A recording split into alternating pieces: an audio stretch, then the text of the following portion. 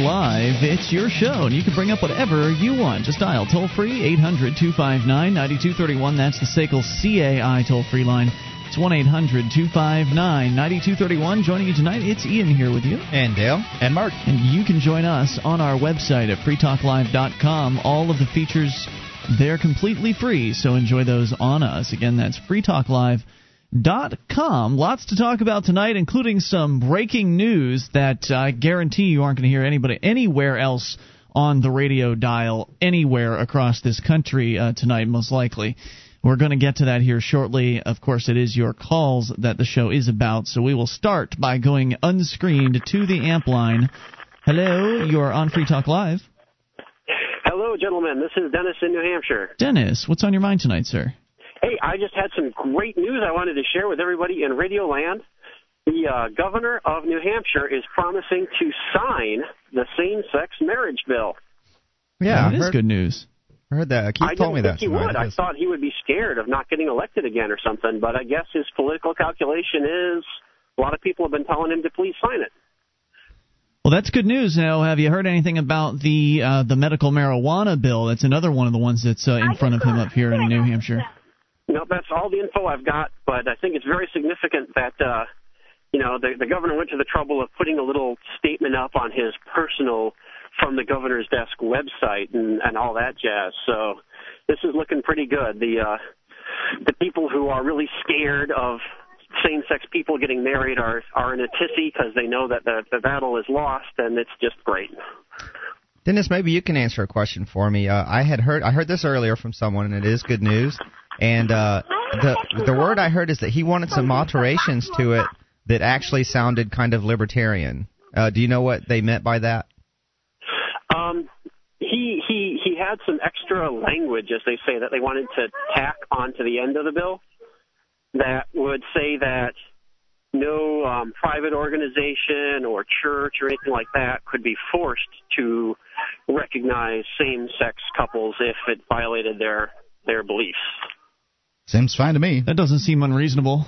That's what I thought it might be what he was talking about, but I was curious. Well, that's good to know. So it looks like there's a chance that a pro-freedom thing could be happening here in New Hampshire, although, of course, the true pro-freedom position on marriage is to get the government out of it entirely, but I don't think anybody has put forth such a piece of legislation, have they? I certainly hope that someone will. Maybe one of the conservatives will, having been burned by government this year. They'll put in a good bill next year. That's my hope. And I do have to say, big props go out to a free stater named Ryan Marvin. He who's, by the way, active on the FTL BBS from time to time. He worked very hard to get this legislation through. He did so much talking to quote-unquote conservative Republicans, trying to explain to them that he was gay and not a scary guy and a Republican. And that must have been a shocker for them. Oh, they knew that they liked him because he was into guns, so he couldn't be all bad. I know how that whole thing goes, trying to explain that you're not a. Now, Dennis, just out of curiosity, I've always wondered sort of about this. What would happen if New Hampshire just ceased to give out wedding permits or marriage licenses or whatever it is? I mean, what would happen in other states if you decided to get married by your church in New Hampshire? Realistically, I think that any bill to say the government's not going to be involved in marriage is so complicated. It's like saying the government's not going to be involved anymore in health care. It would be a great thing, but what does it mean for, the rest of how things work? It's a giant 10-year process kind of thing, not something that can be done by one bill no matter how striking. I would think so. Why not? Why couldn't you just abolish the marriage bureaucracy? Oh, I'd love to see that. There's going to be then all kinds of questions about, how do people, draw up these kinds of contracts. Let the market decide. That's not for the state. It's more than I can get my little head around. Yeah, I see where you're coming from, and we don't really have to because the market will figure all that stuff out. Thanks, Dennis, for the call. 800-259-9231. That's the SACL CAI toll-free line, because once you get the state out of marriage, you don't have to figure out the rest of it. Yeah. I think it's almost a global thing, or at least a national thing. I think that what is a national it would really put people in New Hampshire at some kind of disadvantage while traveling the nation to not be able to prove that they have some kind of government marriage in other states. I think that, and part of the complication is there are federal implications. Until we secede, if that happens, that there's federal complications because the federal government treats people differently if they're married and legally by a government and things like that. So I think there's complications like that. That's probably what Dennis is talking about. Not to mention how many decades of family law piled up behind whatever is the marriage contract up to this point. Then how does the government recognize family law and how it pertains to just religious marriage or a civil ceremony or something like that doesn't have anything to do with the government? Is it the same? Is it the same thing? To me, it's not the same thing. And would the government recognize it as the same? And then, how would people feel about that? Well, I'm curious. I mean, Mark is the only married man in the room here. Have you had to prove that you have a state marriage? How many times, if so? I don't think I have, no. So then why is this even an issue? Just saying that it's something you never know. Just because I haven't had to prove it. Mark hasn't had a really conventional job that most people have for a while now and things like that. I don't have to put anybody on insurance. I could see that. If your insurance company maybe might want that, or your job may want it for certain benefits, and they treat people differently depending on if they're married, which is another thing that bothers me. I don't think that if you're working the same amount as someone else, you should get the same benefits as everyone else. Your benefits shouldn't be based on if you're married or if you have kids. They can certainly. You can certainly take a bigger cut from your paycheck to pay for insurance, to cover your wife and kids, but things like that. Yeah. I like that the bill went through for one reason. I have said for some time now that I would not get a government marriage even if I could. Me neither. And exactly. And so I'm not going to get a government marriage. I wouldn't get one if I were straight. I'm not going to get one if once this passes. But I mean, I can see myself married, but not a state marriage. Sure. I don't want a state marriage. So I'll jump through a bunch of hoops if I have to avoid going through the Absolutely. government thing Who would want, as much as possible. Who in their right mind would want to get involved in a contract between you, your loved one, and the state? Somebody who would benefit from that contract. And I forgot what I was getting to. I said the reason I like it though is just because I like the. Hopefully that will make New Hampshire more appealing to more gay people, because I'd love for more gay people to come here. So yeah, I hope so. I hope it will as well. And it seems like New England is kind of going in that direction. A number of the New England states have gone in a pro-gay marriage / civil union direction. So it seems to be a trend. But Mark, back to what you were saying there, that you'd want to get involved in that contract if it would benefit you. And I would suggest that that any benefit that you might perceive is nothing more than an illusion or temporary. In that the state is basically offering the 30 pieces of silver to say, hey, you could get perks if you sign up with our marriage. But what you don't understand is that you're agreeing to abide by all of their rules that they set. By getting married with the state, you are essentially consenting to have them have dominion over your relationship and whatever comes out of it. In many cases, some would point out that by consenting to a state marriage, you're also giving the state control over your children. Not that that's going to stop. Not that if you don't have a state marriage license that would stop them from stealing your children. But essentially, you're consenting to all kinds of things you don't realize, and you'll just be subject to more state intrusion in your life if you end up going through the divorce process. And I hope you don't. Maybe you and your wife will never go through a divorce, and then you'll benefit or whatever for the rest of your lives from having this state marriage. I'm not sure what the benefits could possibly be so great that you would want to get involved in that agreement, but not certainly, sure. Yeah. 1-800-259-9231, because you had originally gotten a state marriage because of some sort of insurance benefits, which you no longer have. That's correct. So a lot of good that did you.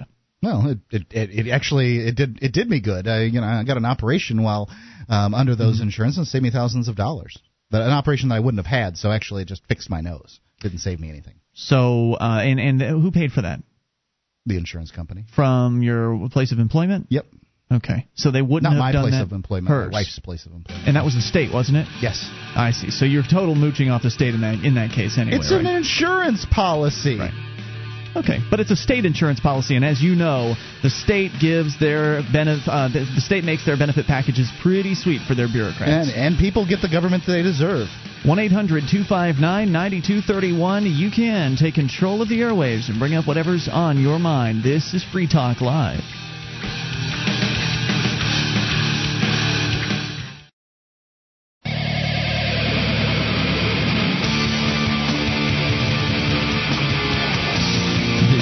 Talk Live. It's your show, and you can bring up whatever's on your mind. Toll free, 800-259-9231. That's the SACL CAI toll-free line. And joining you tonight, it's Ian. And Dale. And Mark. And you can join us on our website at freetalklive.com. All of the features, they're completely free, so enjoy those on us, including the Shrine of Female Listeners.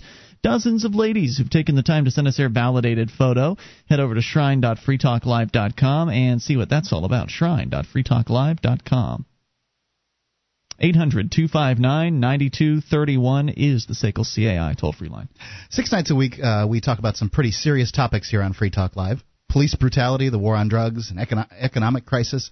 But I've got something to cheer you up. Comic books.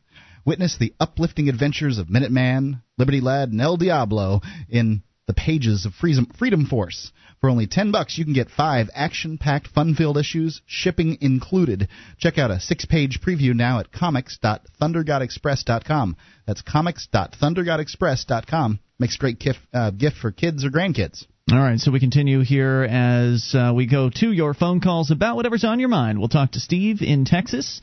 Steve, you're on Free Talk Live. Yes, I have a huge disagreement with Dale. Okay, what's that? And I don't know if I'm going to be able to keep this civil. Okay. Please don't cut me off. Well, don't say anything naughty words. Yeah, I can handle it. You made a post on the forum that Linux does not have a good video editor. Okay. I would love to be corrected on that. I'm telling you, you couldn't be more wrong. There's a video editor in Linux. It's called Kino.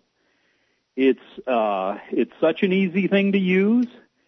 It's far superior to any Windows video editing program I've ever used. I've used all of them. Well, you know what? I hope I'd be glad to be wrong here. I hope I am wrong. So you have not tried this particular I have product? not. Have you tried Kino? Have you tried Kino? I hadn't heard of it before now. So someone may have posted about it, but I hadn't heard about it before that. So, Steve, how's your blood pressure? You doing okay so far? Steve, you okay? It's such a simple thing to use. It's just a fantastic video editor. It's simple. It's easy. And is it very free? Straightforward. Is it free? Is everything on Linux free, or does? Of course, it's free. I don't think it has to be, but it's pretty. Typically, most of it is open source and free. All right, so Steve, go ahead, pitch us. Why should everybody switch to Linux? Because I still haven't been convinced. Well, you don't realize that you're trapped in a software world where everything is pay. Everything is, you cannot modify your software. You cannot use it as you please. You cannot give it to your friends. You cannot trade with it. You are locked into Microsoft's proprietary system. In fact, right now, you're probably using a lot of open source, not open source, but free software. You use Firefox. I do use Firefox, yeah. You probably, I think you mentioned before, you have your web server is run by Linux. It is, yeah, it is. You also probably use a Linux-powered web streamer that everybody's hearing this your broadcast from with Linux. Yep. I'm not telling you that Linux is not valuable. The only difference.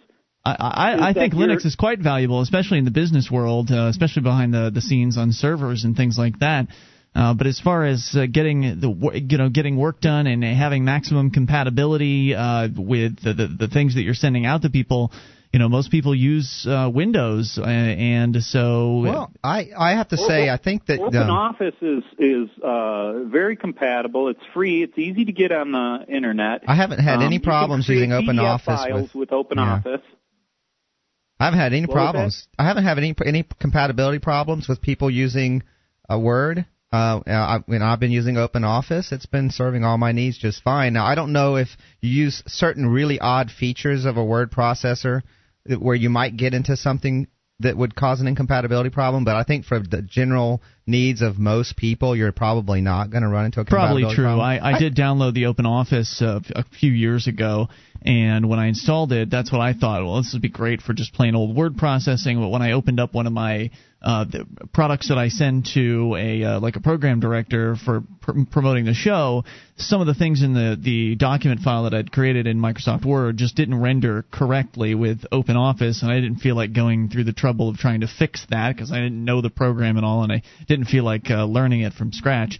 So I just switched back. When did you do that? You said a couple years ago? Yeah, a couple years back. OpenOffice has improved tremendously. I know, that's what they always tell me. And so it's like, okay, well now you can go and install this other program and see if it works better now, when Microsoft Word has been working fine since 2002. I have to say I've had hardware that I have to go through and install some software to get it work on my Windows machine, where on my Linux machine literally just plug and play, just plink and it's working. Didn't have to do anything. That's another advantage. You think, there's no installation disk for Linux, but it didn't need it. There's so many advantages to using Linux. Another thing is that security is not even comparable. If you're running a Windows machine, those internet shows on the radio, I constantly hear people calling up, I got Trojans and viruses and spyware. Mm-hmm. This is pretty much a non-issue with Linux. You don't have to run any virus protection. You don't have to run any spyware protection, or you don't have to, when I see these things pop up on the internet about the latest up and down virus, it's a joke to a Linux person. Do they not have, not an issue. Wait a minute, come on. They don't have Linux viruses? I don't believe that. There are some, but it's so why wouldn't you want to run a virus protection on Linux? It's not needed. There's that sounds like no throwing caution to the wind Linux. to me. I mean, because if everybody out there is saying that Linux is so safe and there's no need to run virus protection, well then why wouldn't somebody write a virus for Linux? It's going to go take advantage. To write. It's already built to be secure. Linux is structured and set up. Linux is set up to where you have to access the computer to make changes on it. You have to get into you have to access it as root. And Windows is just the opposite. And it's made that way so it's an easier operating system for most people to use. Right. For somebody to have to log in, which is why people aren't going to switch to Linux, because it's just there's just too much going on. It's not an easy operating system for people to use. And I remember having trouble doing some of the most basic tasks on Linux. I'm sure it's simple once you know how to do it, but I just didn't feel like going through the process of learning a whole new operating system all over again from scratch. When Windows does the job, I've got an antivirus program, so that solves that problem. That is the reason why Microsoft has dominated the market. When you buy a computer at Best Buy, it comes pre-installed with Windows. Now, to be fair, some that's computers, the easy part. Some computers are coming these days with Linux on them. I have seen them, and it'll cost less because you're paying for Windows. 1%. You're paying for Windows when you buy your machine. And the thing is, I think I look at it a little bit as like an agorism in a way. You're moving away from this market that's heavily interacting with the state, with copyright laws and all this stuff. And Linux is really trying to do as much as possible to work outside of the system, not in an illegal way, but it's doing things. There's things like the open licensing. That it's just a way of getting out of that and just trying something that's really much more of a free market approach. Thanks, Steve, for the call. I appreciate hearing from you, and I agree with all of that. I support, but you have to want to do it. Like I said, it's running our server, so I support Linux, and I think it's a fine idea, and I think that it should get better, and I hope it gets easier to use over time. And I've actually had somebody has convinced me to try it again, but I just have so many other things that are more important to do with my time. It's Free Talk Live. Alakeys.com is a community for self-learners. At Alakeys, you'll find tools to help you connect with people learning the same things you're learning, tutor other community members, and to make contacts that can help you find jobs. You can also earn money by sharing your know-how with others and contributing quality content. Visit Alakeys at alekese.com. Again, that's alekese.com.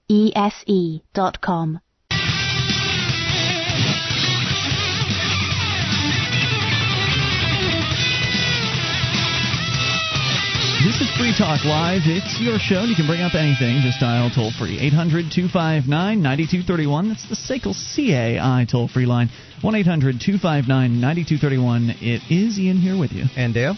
And Mark. And you can join us on our website at freetalklive.com. The features are free, so enjoy those on us. Again, that's freetalklive.com. And if you enjoy this program and you want to help support Free Talk Live, then you can shop with us at amazon.freetalklive.com. Entering Amazon through that link will result in a percentage of your purchase going to benefit Free Talk Live. So go to amazon.freetalklive.com. Audiblepodcast.com offers over 60,000 downloadable audio books, magazines, and radio shows for your iPod or MP3 player.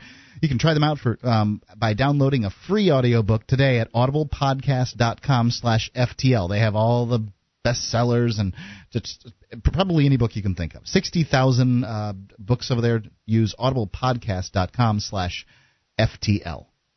So we were talking about Linux. Other people want to talk about that. This is it's not just a radio show, it's an internet show, and so the Linux community is very passionate about their product. And you have to admit, I mean, there is no passion. Is there a passionate Windows community out there? No. Like there's a passionate Mac community. There is. Oh yeah. And a passionate Linux community, but not a passionate Windows community. Windows is just all marketing. Yeah. Windows is just the whole company.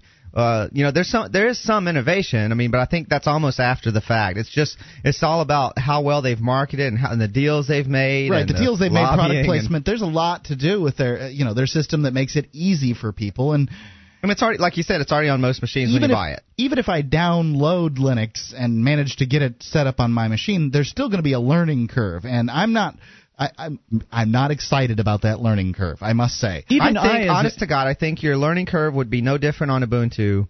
It's gotten to the point where it is comparable to Windows in simplicity to use and everything. But you've already done the learning curve on Windows, and so Windows got you. They've got that. They've already got a market share that's going to be really hard to compete with. Because I don't need to speak Scandinavian. I speak English. That's just it. It's not that it's easier than Ubuntu. It's just that you've already learned it, and so most people aren't going to want to relearn it. And I understand your point of view, and that makes perfect sense to me. I mean, why do it if you're happy with what you've got right now and it's doing everything for you? And I was just looking at my list of things to do this week, and I filled I have goal sheets that I make every single week with the list of things I need to get done.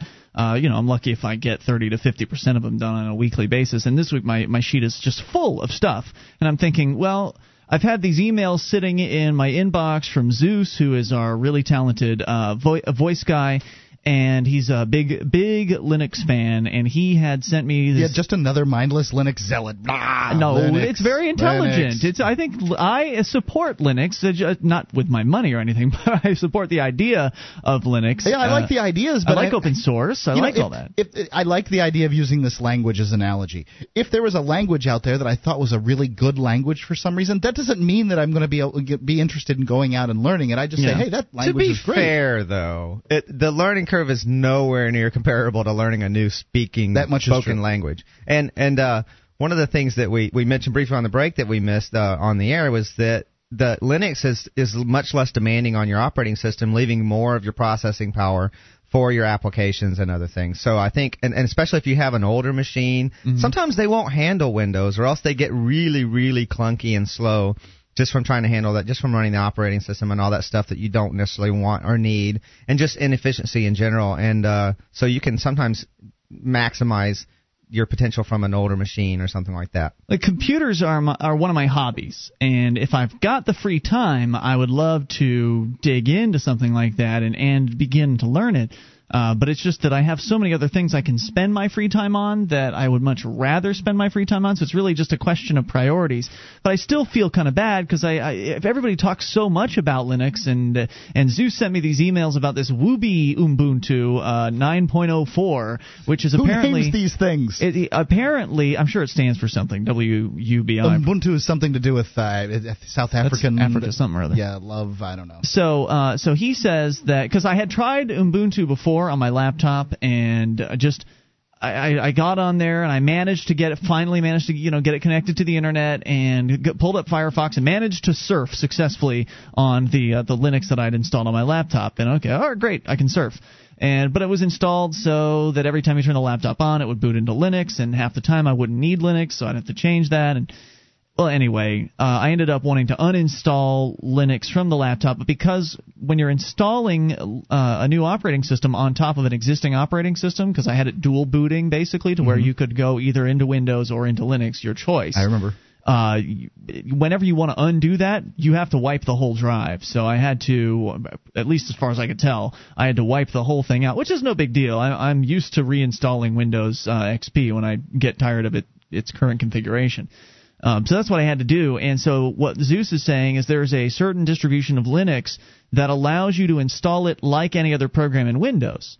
And so when I do finally take the time to look back into this Linux thing, that's probably the direction I'm going to go, because if you can install it just like anything else in Windows and then you can boot into it just like Linux, then that means you can uninstall it like any other program in Windows. You don't have to destroy your whole hard drive in order to experiment with this thing. But the computer runs faster on Linux than it does on Windows, from what I understand, and that can be a huge advantage. Yeah, it's not using up, the operating system itself is simpler, so it's not using up as much. It's more efficient, so it doesn't use as much as your processing power. So it's on my list of, like, my long-term list of things to do to dabble in experimenting with it again. Let's continue with your calls and talk to Steve in South Carolina. Steve, you're on Free Talk Live. Hello. Hey, guys. Hey, Steve. I want to talk about Ubuntu. In 2006, it was Christmas. Windows blew up again. It was XP. I decided to reload it, and I couldn't. So I just went to Ubuntu, loaded it up, and it's GUI, which is really cool because graphic user interface, you just, click and go with your mouse, and I really like that. And Mark Shuttleworth is a billionaire. I think he's flown around the planet twice, and he just got a hold of Linux and said, you know what, I want to make something that everybody would like. So he even has Edubuntu, which he uses for education for schools and stuff. And every 6 months he comes up with an update to the operating system, and he supports it. And you get all your downloads and everything like that, or your updates and stuff. They're on the fly.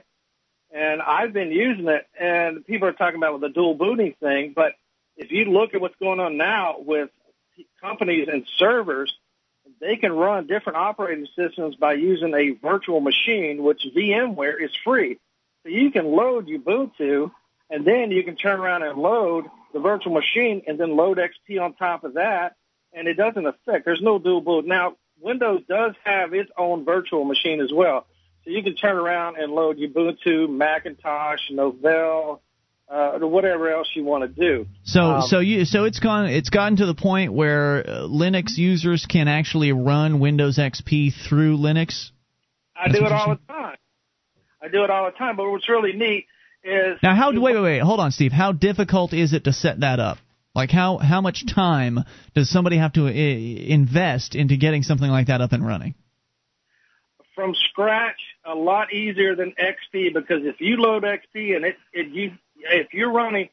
you decide to load XP with Slipstream Service Pack 2, then you've got a lot of time to spend, because as soon as you load that up, you're going to get updates that are going to last for hours to load Service Pack 3 on it. Now, if you got a Slipstream Service Pack 3 for an initial load on your computer, then you still got time, because all the patches that have happened since Service Pack 3 came out last year till now, and it's like, my God, this is taking forever. So how long does it take to get Windows XP working underneath Linux? That's my question.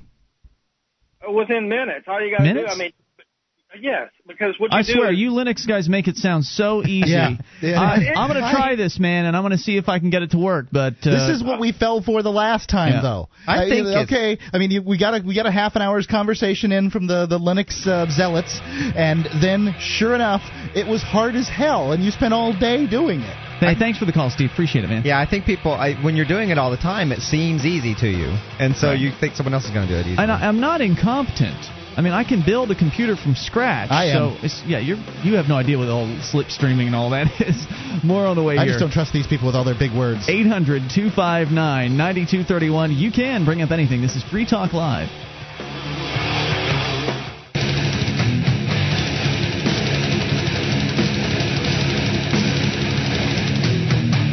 This is Free Talk Live. You can bring up whatever's on your mind. Just dial toll-free 800-259-9231. That's the SACL CAI toll-free line. Joining you tonight, it's Ian here with you. And Dale. And Mark. You can join us on our website at freetalklive.com. We've got a lot of features, and they're all free. They include the wiki with over 1,800 pages created by listeners like you. Go to wiki.freetalklive.com to get interactive for free. wiki.freetalklive.com. As we continue here, Steve apparently did have a few extra points he wanted to jump in on, so we're going to bring him back. Steve in South Carolina. Go ahead with your thoughts, sir. Thanks, Ian. The thing is that a Linux operating system is so much easier to manage than Windows. Now, I know Mark's talking about, well, I'm used to XP. Well, XP is going to die as a dinosaur, and you're going to be introduced to Vista. Vista is being introduced on all laptops and computers now, and Dell will even offer you a downgrade to XP at this time, but it's going to cost you money. Just because Vista sucks so bad from what I've heard. It's just that bad. And Windows 7, which is coming out after Vista, is just like Vista. And you're like, try to find drivers for Vista for your peripherals. They're not there. And the thing is just that you're going to a Vista environment compared to an XP environment is totally different. And Mark is going to have a very uncomfortable time going to Vista because everything that he clicked on and it was there is not there. You know what? You're right about that. That might be an ideal time for somebody to make a switch over. Gardner came in here a couple weeks ago. I demand the same operating system all the time. I don't understand these people that want to change this crap. I mean, where the hell is Microsoft's headquarters anyway? I'm going to go talk to these people. Well, what I was going to say is Gardner came in here, and he'd gotten a laptop from Glenn Jacobs. I guess Gardner had a hard drive crash, and so Glenn sent him, an extra laptop he had sitting around because, well, he's Glenn Jacobs, and he probably makes a little bit more money than Gard. And so he sent him this laptop, and it has Windows Vista on it, and Gard was having trouble connecting to the Wi-Fi connection here at the studio. And I was looking at him like, what in the hell is going on with this thing? I mean, I was confused looking at Windows Vista. So you're right. I mean, if you're looking at upgrading from XP, that would be a good time to start looking at the other options. To look at the Apple operating system, or I guess you still can't install that regularly on a what do you call it, non-Apple computer, I guess. Right. But look at Linux as an option. I think you're right. I think that would be a perfect time for people to start shopping around. Thank you for that suggestion. Any other ideas? And Ian. Yeah. Here's another thing. I can actually load from a CD. I can load the Linux operating system. I can crack your Windows XP system. I can pull all your data off your hard drive if your operating system decided it wanted to go south. You remember the blue screen of death? Yeah. Okay, the blue screen of death, XP comes up with it, and it just starts rebooting. So all your data is sitting on the hard drive. Well, you can boot up with Linux. You can go grab that data, and you can port it off to a USB drive and then do whatever. You can reformat an XP if you want. The thing is Linux is superior, and it's also free, and it's open source. I can take a Linux operating system, and there's one program called DVD Backup. I can rip any DVD, no matter what encryption it's got on it, with just one command. I can rip it. Now, in Windows, you've got to go through decrypt, DVD shrink, and you have got to go all through these hoops just to rip a DVD. And it's like, this is open source, and these people always tend to make it better and better and improve upon. Mm-hmm. It's a community-driven thing, and I think it's so much better because you're looking at it like libertarianism. It's community-driven. It is a good analogy for a free market. It's almost like a gray market on software, except that it's not, because it's not. There's nothing illegal about it. So good points tonight, Steve. Any other thoughts? Thank you. No, sir. I appreciate the time. Yep. Thanks for calling in. Appreciate hearing from you at 800-259-9231. He makes a really persuasive point. Windows XP at this point in the game it's almost a decade-old operating system. I'm going to ride that baby until it's dead. I'm like an old junker. I'm angry at I'm angry at him for talking about it, you for chuckling about it, Microsoft for changing it. I hate the idea of changing my operating system. But that's not. I mean, I think that's liked. Wasn't there one that was like around 2000 or something Windows, like that? Windows ME. Windows ME not ME. There was something prior to that. Second edition. Something SE. Yeah, Windows 98 SE. Yeah. You I wanted liked to stick that one with that too. That one worked well. It was a good one.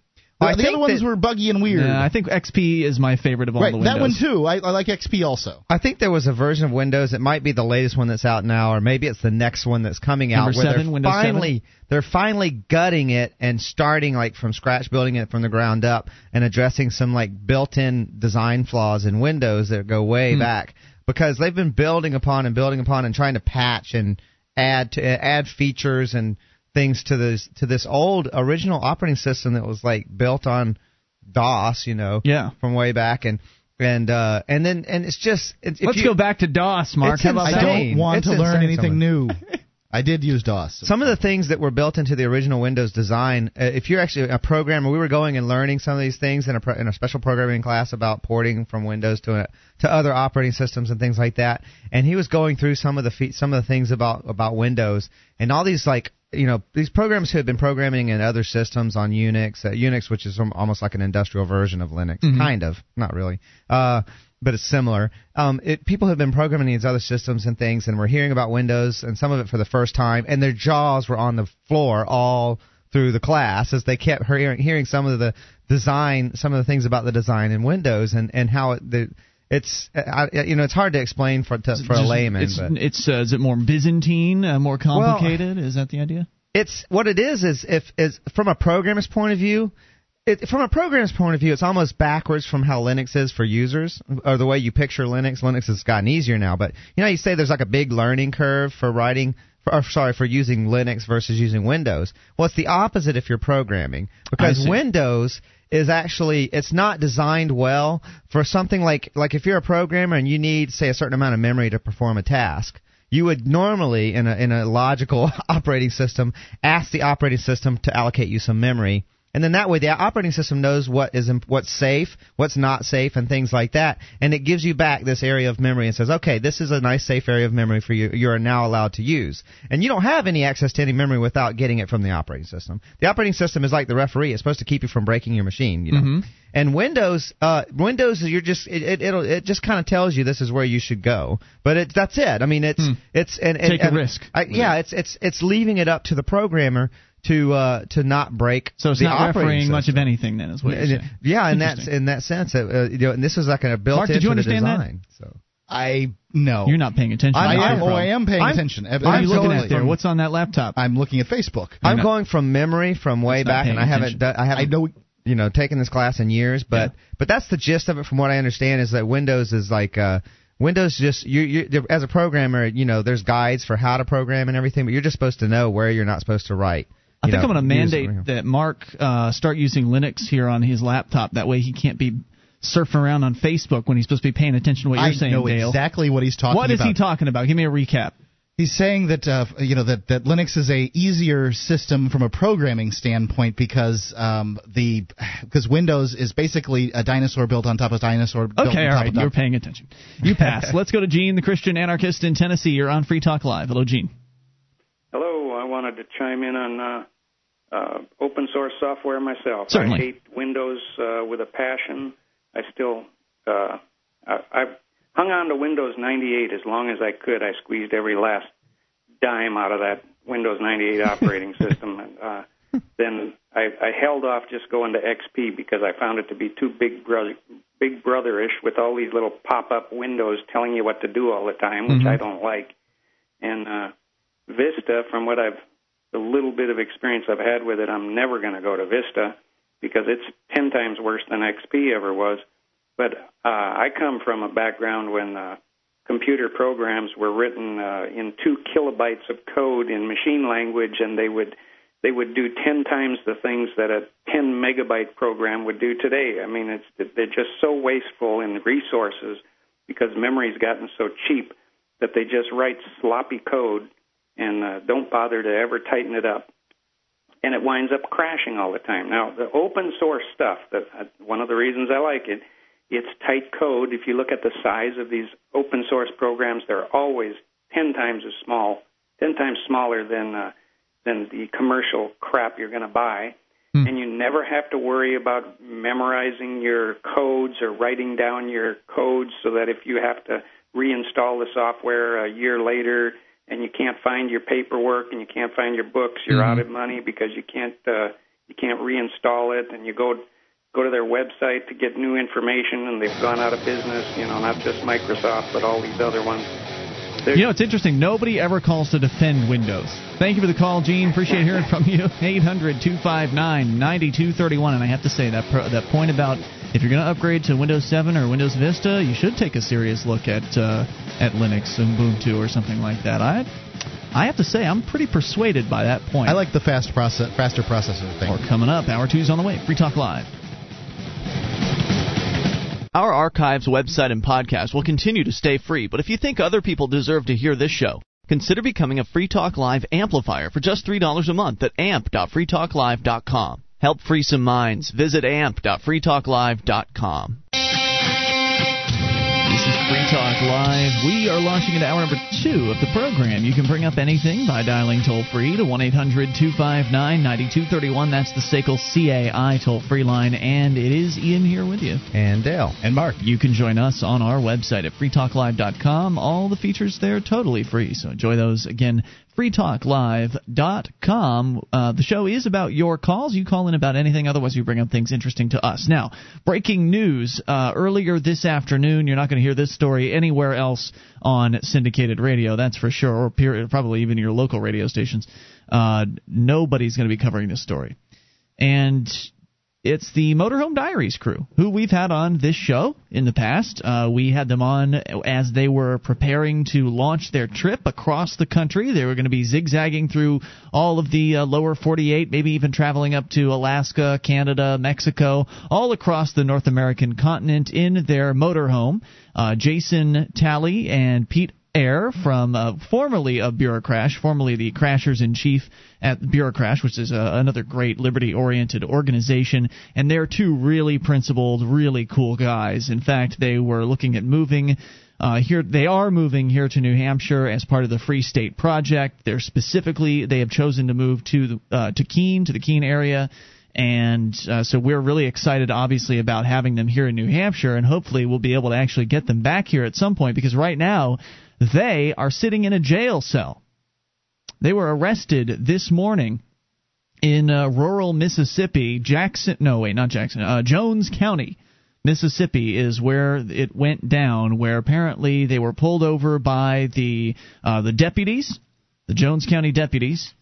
And one of the three, now there's Jason, there's Pete, and then they picked up a guy that I don't think I've ever met named Adam. They picked him up on their journey, and you can go to motorhomediaries.com. You can look at video. They interview all kinds of liberty-oriented people all around the country. They've been traveling for I'd say well over a month at this point, if not a couple of months. And so they've been doing all kinds of things. They've confronted a few cops here and there. They've been interviewing interesting people. A handful of Free Talk Live listeners have been interviewed as well, and people have just been getting in touch with them as they've been coming through their areas, and they're coming through with Marv, their mobile assault recreational vehicle or something like that. So they've been having a lot of fun up until this morning when their freedom was stolen from them. And the details on the case are pretty scarce at the moment, because 100% of the Motorhome Diaries crew is in jail.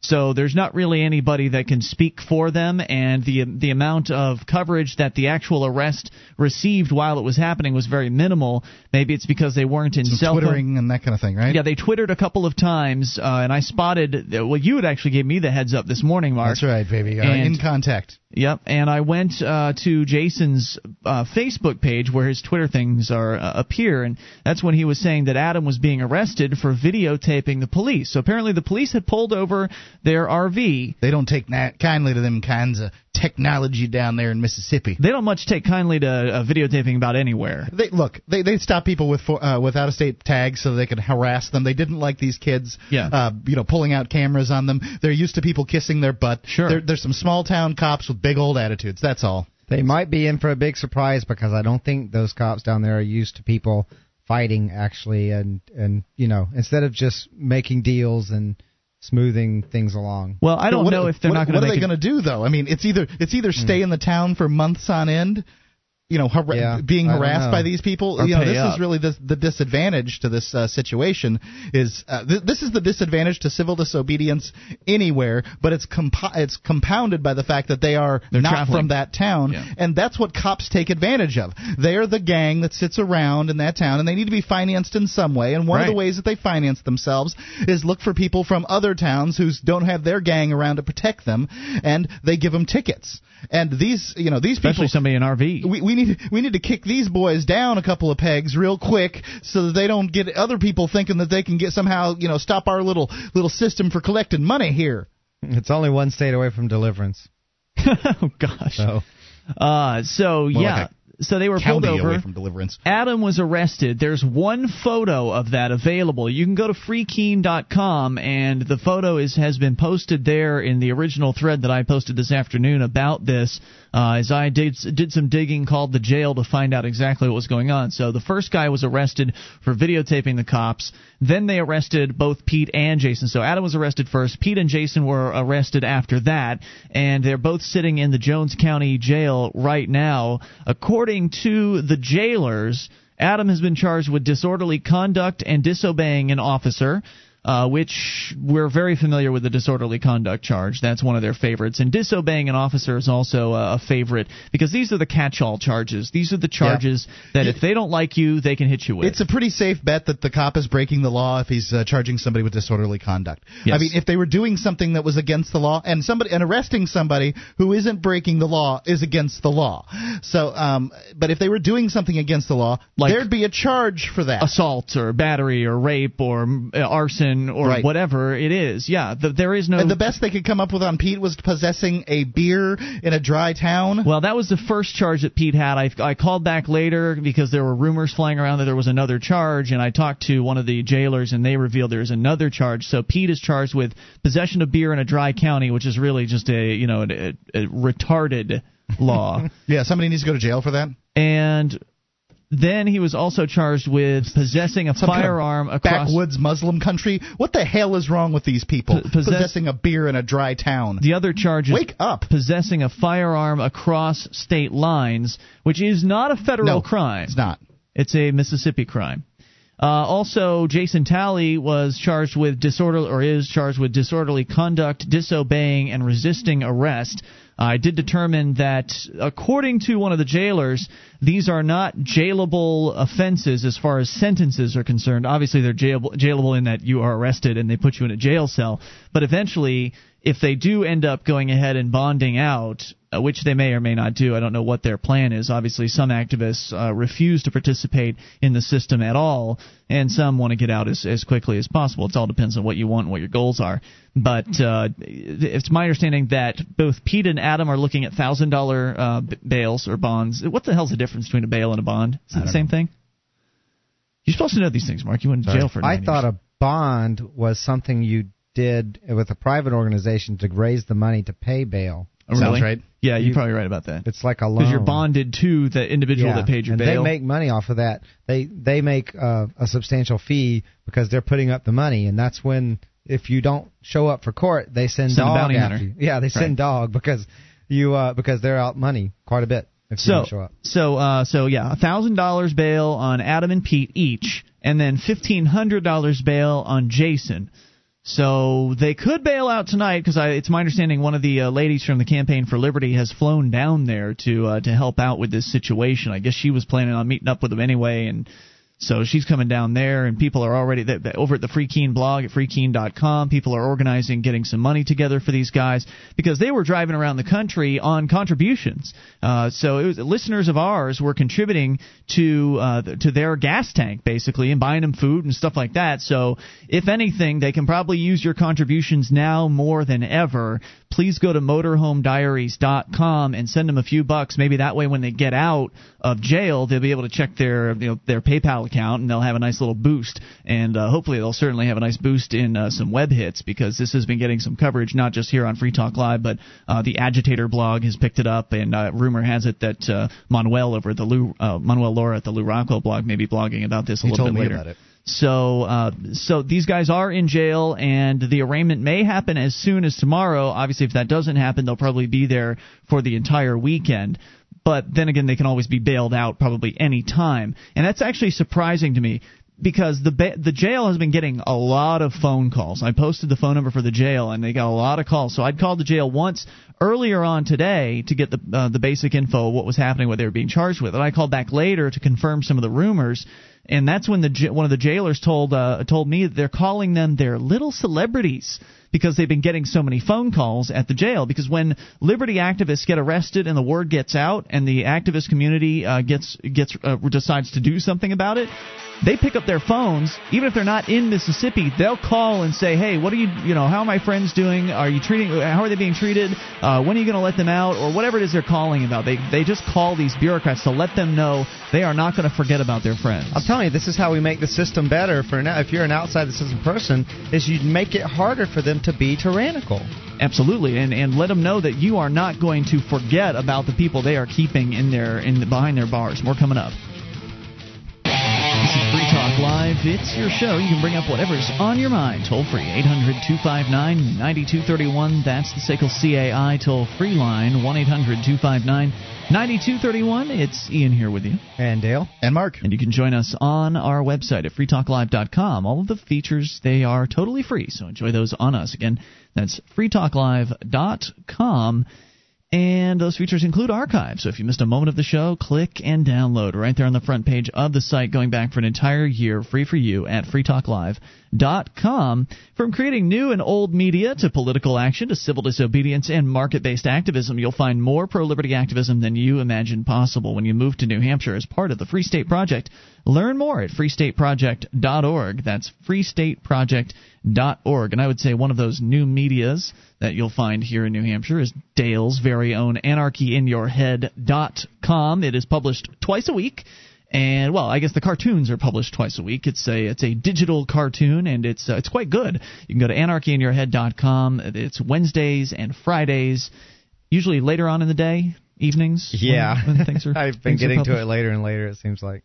So you can go and take a look at that, anarchyinyourhead.com. Plus, Dale also does some editorializing. And I also am freelance drawing now. So people can hire you. Yeah, I could do a little bit of graphic design, and I do some, if you want a cartoon character drawn or something. I did an avatar for someone recently. Cool. Who had a specific avatar character in mind, and he was really happy with it. So people that are maybe looking for a little bit of artwork that they could hire you to do could contact you at Dale at anarchyinyourhead.com. And I'm sort of got like introductory rates at the moment, since it's still a somewhat new thing for me. So it's actually relatively inexpensive for an artist. So excellent. Yeah. It's a great opportunity for people. 1-800-259-9231. That's the SACL CAI toll-free line. So just kind of bringing you up to date on what's going on with the Motorhome Diaries guys. We hadn't heard from them in probably a week or so, and it's really up to them to call the show and keep us updated on what's going on. I've given them the open invitation. Call us up as often as you want. At least once a week we'd like to hear from you to let us know what's been happening. And they've been having, I think, a lot of success with touring around the country and meeting up with liberty-minded people. And, I figured this was going to happen. Today they were arrested. The entire Motorhome Diaries crew arrested in rural Mississippi on a variety of charges. Of course, the favorites of disorderly conduct and disobeying an officer were thrown in there. But one of the most bizarre things has to be Pete Eyre being charged with possession of a beer in a dry county. Yeah, they need to take somebody to jail for that?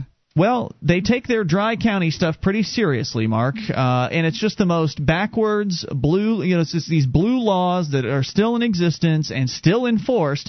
And I don't know how people can enforce. I don't know how cops can find it in themselves to enforce these things, especially when they go home and drink at night. Yeah, apparently they want Al Capone again. It's insane, and I wonder how many dry counties there are out there. It's been a long time since we've talked about dry counties on the show, but I know Lubbock is just voted to go wet, as it were. Really? Yeah, and that's Texas, right? Yeah, that was one of the biggest. It's got to be the biggest place that is still dry. Well, because normally in a dry county, from my understanding, and we have talked about this in the past on Free Talk Live, but I think it's been years since it's come up, and that's a good sign, I guess. It's because it's almost inconsequential. It just the vast majority of people don't live places that are dry. Right. And the ones that do live in dry towns just go farther to get their beer. And that's one of the problems. These counties that have these blue laws that are dry counties, you cannot sell alcohol. Now, usually, it was my understanding that you could possess alcohol in a dry county. You just couldn't buy the alcohol. But maybe there are some complete prohibition counties out there. I don't know. Or maybe it's because he had an open beer in the trailer. You know, they have an RV, so maybe because he had an open beer, that was the problem. I'm not really sure as to the details, and I'm sure that when Pete and Jason and Adam get out of jail, we'll have them on the show, and they can illuminate all of the asininity of the Mississippi laws in this particular case. We don't have a show that long. What's that? We don't have a show that long. Well, in this, the laws in this case, specifically the dry counties.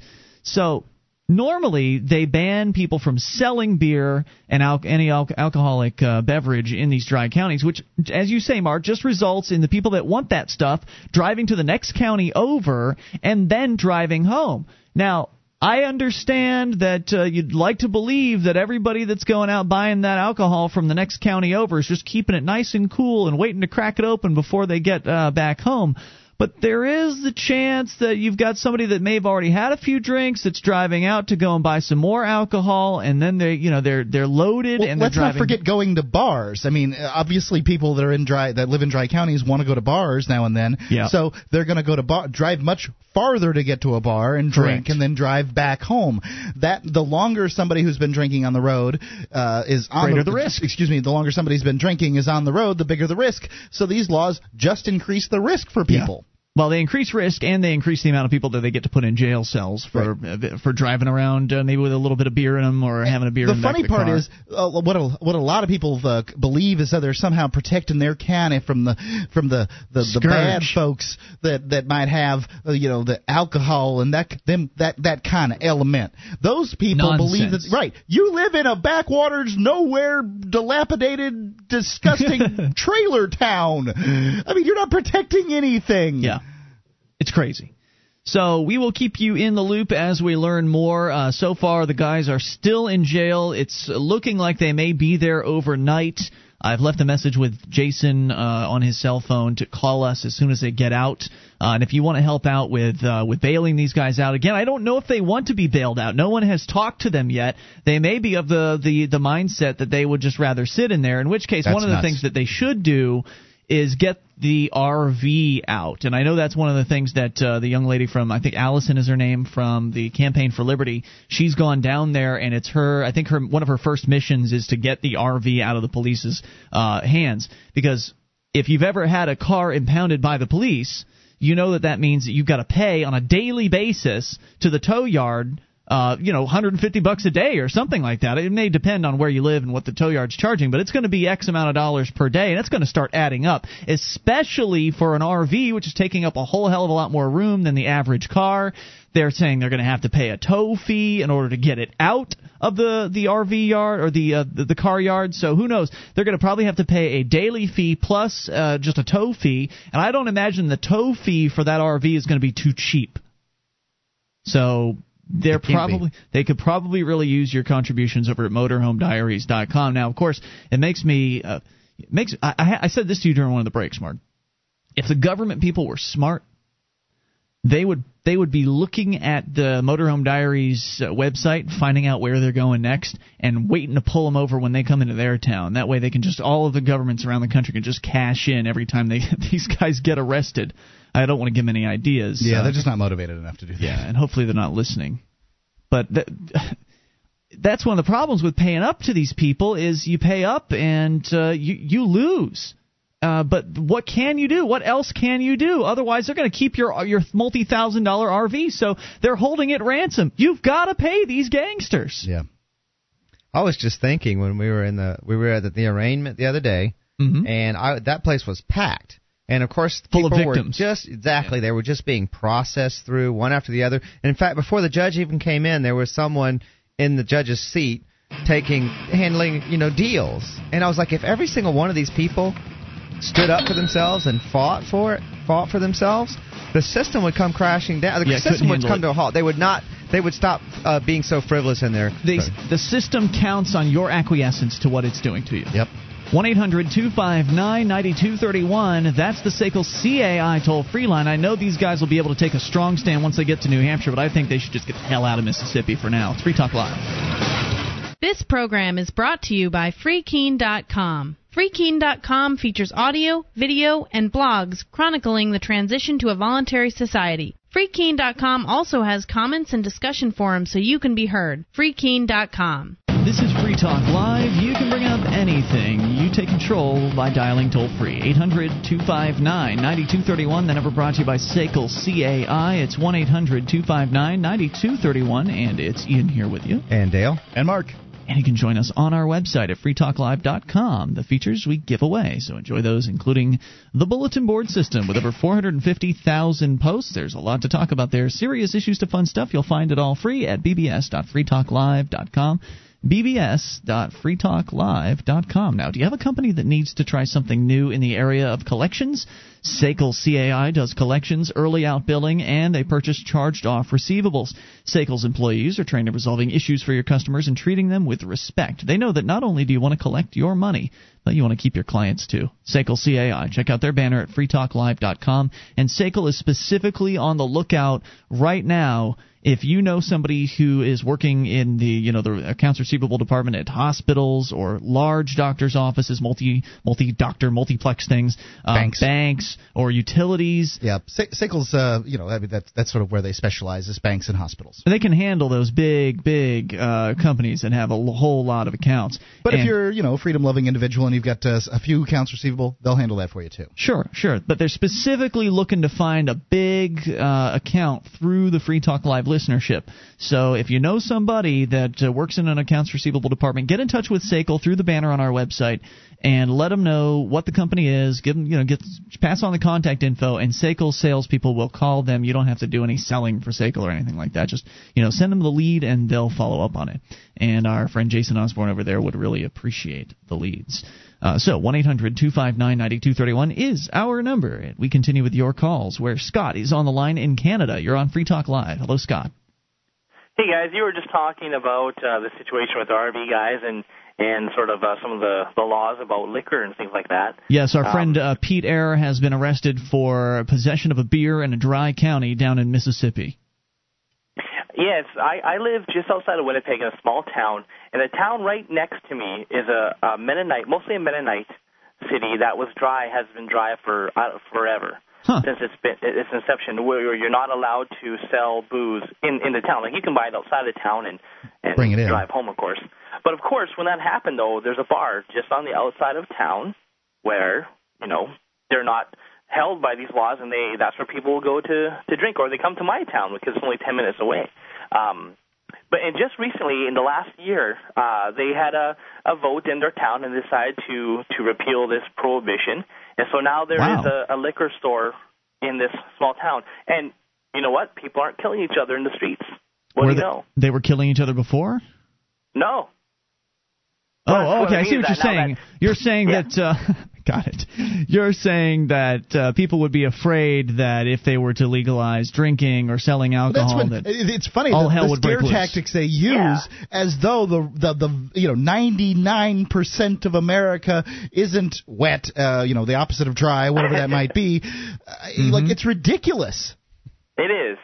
And it really is because in this town, a majority of people were this one particular religious sect, so they used their voting power to tell other people what they could and couldn't do. As far as it wasn't really before you go on, Scott, invasive. They didn't come into your house or anything. Scott, I lived in Sarasota, Florida, and there was a large Mennonite and Amish population that would winter there. And I can tell you, more than one bar were Amish bars. I'd been approached at bars by people, male and female. I guess the pickup line, I don't know exactly what, is, hey, are you Pennsylvania Dutch? You've been approached by gay Amishmen? I don't know that they're gay. Just people being just talking, right? Gotcha. Well, these laws are so archaic. They're so 18th century. I don't understand why people haven't caught up to just I don't know. It's the whole issue of some people telling other people what they can and can't do with their businesses and what they can put in their bodies. it's like everything else, right? It's any prohibition that we have. But so this town, and this is just in the last year where they've allowed it, and it's business as usual. People, I don't know why people freak out about this stuff. Or in Manitoba, for example, it's illegal to drive with a case of beer can't even be open in your trunk. If you put it in your trunk, you have to tape it shut before you can drive anywhere. Ludicrous. Or else you get charged with open liquor. Even if you don't even have a beer in where the passengers are. Can the cops search you in Canada? I don't know exactly the levels and things like that. You can refuse. I mean, they have to have probable cause. Do they? Okay. But if they see an empty beer bottle in your back seat, that's it. You're done. You're charged with open liquor. Wow. Even if it's empty. And from a week ago. That's true here too. I mean, I don't know if they maybe they don't enforce it as vigorously as they do in Canada, but in places that have open container laws, that's typically the case. You can have an empty bottle, and that's. You're right. It's just so regressive. It's so ludicrous. It's so sad and pathetic and it really just shows how far we still have to go to even get close to a semblance of real freedom in this country. And it's not even based on any sort of logic, anyways. No, it's the same it doesn't thing. Like need to be. Yeah, it's you have to tape a box closed to put in your trunk before you can drive it. Like that doesn't make any difference. It's just it's silly. Yep. Thanks for sharing that tonight. Anything else on your mind? Thank you. Thank you, Scott. Appreciate it. 800-259-9231. So, according to Wikipedia, although the 21st Amendment repealed the prohibition of alcohol on the federal level, that amendment also specifically prohibits the selling or production of alcohol in violation of local laws. Some local governments, which had passed local laws prohibiting alcohol during national prohibition, never re-legalized the sale of alcohol, maintaining a dry market.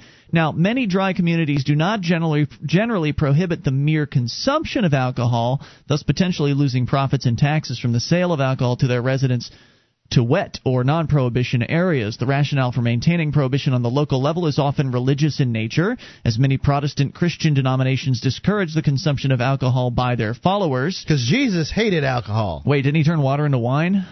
That wasn't real wine. That was grape juice. They didn't have real wine back then. Similar laws. They had fermenting fruit, I'm pretty sure. Yeah, it's the most ludicrous claim ever.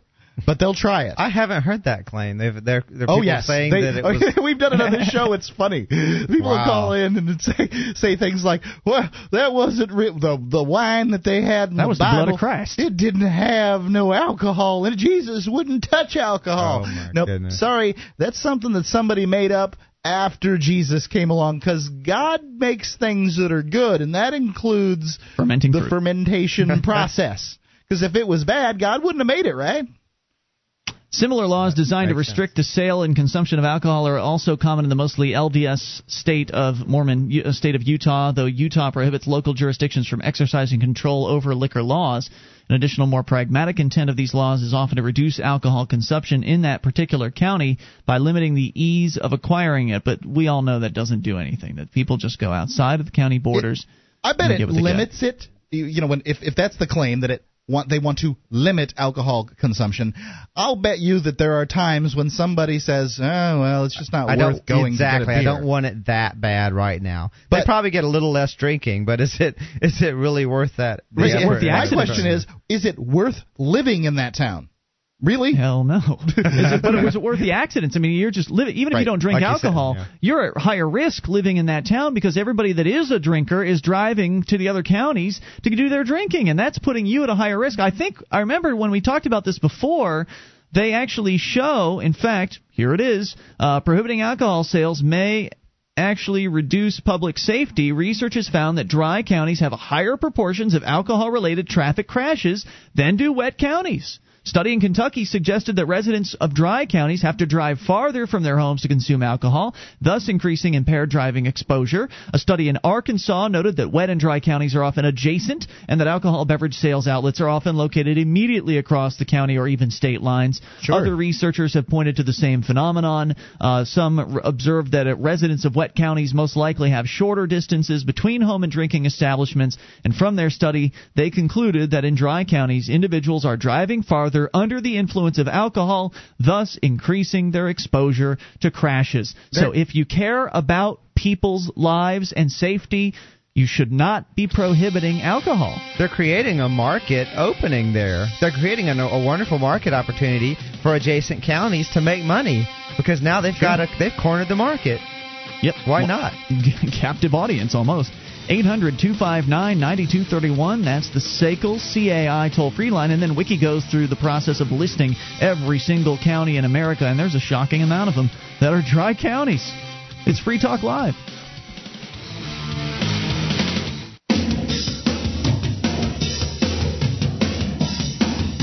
This is Free Talk Live, your show. You take control of the airwaves by dialing toll-free 800-259-9231. That is the SACL CAI toll-free line, and it's Ian here with you. And Dale. And Mark. You can join us online at freetalklive.com. The features, we give them away. Now, if you like the show and you want to help support Free Talk Live, you can do that by becoming an amplifier for as little as $3 a month. We take that money in, reinvest it into the show, and get on more radio stations around the country, bring more internet listeners on board, and help expose new people to the ideas of freedom. You get perks, too, like access to the AMP-only call-in lines, chat room, forum, and more. All the details are waiting for you at amp.freetalklive.com, so go get signed up. That's amp.freetalklive.com. As we go to your phone calls, Rich is in New Hampshire.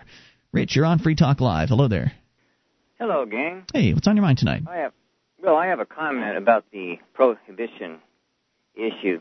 Prohibition. You were saying that if you're living in a dry town, you're more likely to go somewhere else, get drunk, and then be a danger on the road? So the statistics show, and as would logic decide, yes.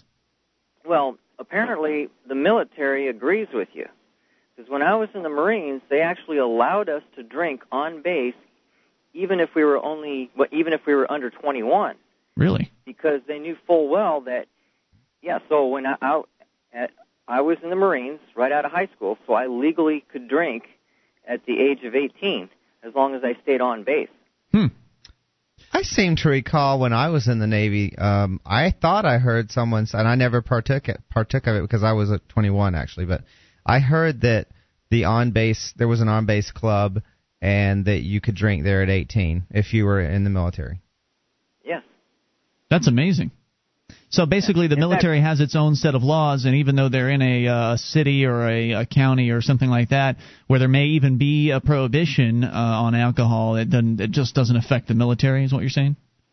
That's right. So the minute I step off base, then I'm subject to the jurisdiction of the state. But on base, I could legally go to the bar, any of the bars, and drink beer. Apparently, they did have laws. Apparently, I had to wait till I was 21 if I wanted to have a mixed drink. If that's what I. But it's the fruit juice.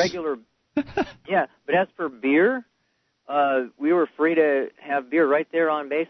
And then when I was stationed in Okinawa, we actually had vending machines in the squad bay with loaded with beer. That's crazy. Wow. It's really sad when your town or county hasn't figured out lessons that the military has already known for years. I mean, you're behind in the old dum-dum curve if you're behind the military. I guarantee you, if we started having beer vending machines, everyone would freak out for a while. Be like, no, the kids are going to be able to get it. I guarantee you the kids will lose interest when it's no longer banned. I mean, it will stop having the image that it has now, the curiosity that it has, because they're not supposed to have it. They've been told they can't have it. Oh, what is it that these adults are enjoying that they won't let us enjoy? Mm-hmm. Oh, my goodness. Doesn't have the forbidden fruit aspect to it. Right. Interesting story, Rich. Any other thoughts? True. Well, another thing, I just remembered, one time I was visiting Minnesota, and I didn't know about the laws there, and I decided, I was having a late dinner, and I decided it would be nice to have a little bit of wine with my dinner. So I went down to the grocery store, and I looked all over the place, and I couldn't find any wine or beer. And I thought, well, that's strange. This store doesn't have anything. Mm-hmm. And so I asked, when I asked around, I found out that it was unlawful to sell any alcohol in the grocery store, and then I would have to go to a liquor store, which, by the way, closed in like 10 minutes. Yeah. So, and, of course, I could never get there on time. It was frustrating. Awful. It's awful. That's like Canada. Like I was being treated. Canada's that way, or at least Ontario. The Ontario province in Canada is that way. When Julia and I went up there last year on a little vacay, we went to one of the convenience stores and thought, let's get ourselves a 6-pack or 12-pack or something, because we were up with some friends, and they had nothing. I thought, what the hell kind of a convenience store is this? And I asked the clerk, well, why don't you guys have beer? He says, well, you have to buy that through the state. And so even it's bad enough here in New Hampshire, and it is bad here. The state runs all of the liquor stores, but at least in New Hampshire they allow the grocery stores and the convenience stores to sell beer and wine. And in the Ontario province in Canada, you cannot get beer, wine, or liquor, any alcoholic product. You cannot get it anywhere except at the state liquor stores, and they close at like 9 o'clock on a Saturday night. It's crazy. 8 o'clock. Here. 8 o'clock? 8 o'clock. The one here closes at 8. Oh no, I'm talking about in Ontario. Oh, okay. Here in New Hampshire, you can go to the grocery store till 11:45 at night for beer and wine. And you can get beer and wine. Yeah. But in Ontario, Canada, if it's 9 o'clock on a Saturday night, you can't get anything. You have to go to the state store, and they close at 9. And I remember we were outside of the state liquor store because we tried to get there before 9, and we didn't make it. And so some guy's coming out, and I said, is there anywhere else you can get alcohol around here? Are any of these stores open later than 9 o'clock? And he said, oh, there's something out somewhere. And he gave me some vague descriptions as to where it was. And so I went out and drove around looking for this thing, and I think he sent me on a wild goose chase. So it was not fun. Yeah, I was just. I'm not sure which. Go ahead, Rich. I'm not sure which is worse: being unable to get beer when you want to, or being treated like a child. Yeah, that is a tough call. Thanks, Rich, for the call tonight. I appreciate hearing from you. I'm trying to imagine what a convenience store without beer, like how they manage to make any money. I mean, they must charge $3.50 for a Snickers bar. Yeah, I don't know. I can hardly imagine. That's crazy. Well, I was denied alcohol today. Really? I was denied alcohol. Yeah, I'm an activist, so I don't carry my ID unless I'm driving. And even then, I'm actually getting a little lax about it because I'm like, I'm not going very far. I'm not going to bother carrying my license or something. Mm-hmm. But yeah. So I go, and I didn't have my ID on me, but there was a great sale on some vodka in New Hampshire. I don't know if all the liquor stores in New Hampshire are having it right now. Great sale. I go in, and then after I go in with my friend who was driving, it occurred to me, I don't have my ID on me. And then it occurred to me, they're probably not going to let him buy alcohol either. He does have his ID on him. And sure enough, we get up there. I tried to bring alcohol anyway because I thought, well, maybe I look over 21. I thought. Yeah, you don't actually look your age, though. I don't look my age. I realize that. But I came up, and I was trying to tell the guy, I'm telling you, I'm 40 years old. Let me buy some alcohol. And you should have just left. He thought before he your looked friend at went me up to the like cash register. He really did look at me like I was trying to pull something over on him. And of course, then he wouldn't let Keith buy anything, and we kind of walked up together. So. And they're so scared. I mean, the clerks are just frightened to death of having a sting operation run against them. And so I understand. Yeah, I do from. understand in the circumstances. But it's the most asinine rule, the one you're talking about, where everybody gets carded that walks through a line. It's the stupidest rule I've come across, and it's one of the. It seems to be newer. Like, I don't ever remember it happening before the last 3 or 4 years, but down in Florida, the first time it happened, it was my former girlfriend and I and Johnson, a former co-host of the show, we're all at this one 24-hour grocery store. And we were there and walking through the line, and they wanted to card us. It wasn't for alcohol, it was for cigars, but it's the same idea, right, where everybody that's in the party gets carded. And I was so outraged by this. I was so upset by it. I called it asinine. The manager came over and said he didn't want me cursing in his store. We actually talked in detail about it on the show back, I think it was like 2006 or 2000. No, it was probably more like 2004. Long time ago. But and of course, asinine is not a curse word. And it was asinine what they were doing because think about this. You can decide whatever's a curse word you want, but asinine seems to me to be a silly one. We had a cartload of, $75 worth of groceries. We left that there and walked out. Because I'm not going to be treated like that. It's a nonsense rule. But and they said it was a corporate rule, not even a law. Now they're saying here in New Hampshire it's a law. I don't know if it's a rule or a law. People or what don't know the difference between rules and laws. The employees the clerks, just don't know. They have no idea. They know what they've been told, and then they make up the rest of the story. Yeah. So how asinine is it? If I'm walking through a line at a grocery store with a 12-pack of beer, and Julia's with me, and she had. This has just happened to us recently. She had her ID, I did not. Or she didn't have her ID, I did, and we walked through this line, and they checked us both, and we couldn't buy the alcohol. So I said, here you go, you lost your sale, right? Here, take the alcohol back. We had to get the groceries because it was late, we needed the groceries. But if I had been walking through with my 10-year-old brother, what would have happened then?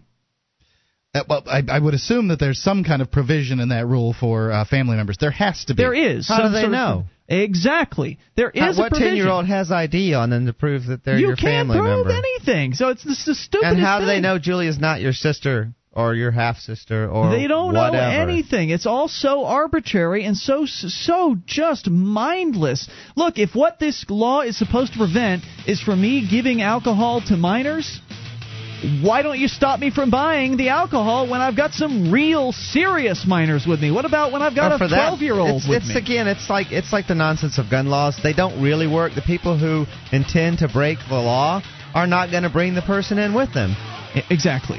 1-800-259-9231. It sure as hell is doing nothing to keep alcohol out of the hands of teenagers. I'll tell you that. Hour 3 coming up. One of the bonuses you'll get as a Free Talk Live amplifier is access to our classic archives. For just $3 a month, you can become an amplifier, and you'll help us get on more radio stations and MP3 players. Get the details at amp.freetalklive.com. That's amp.freetalklive.com.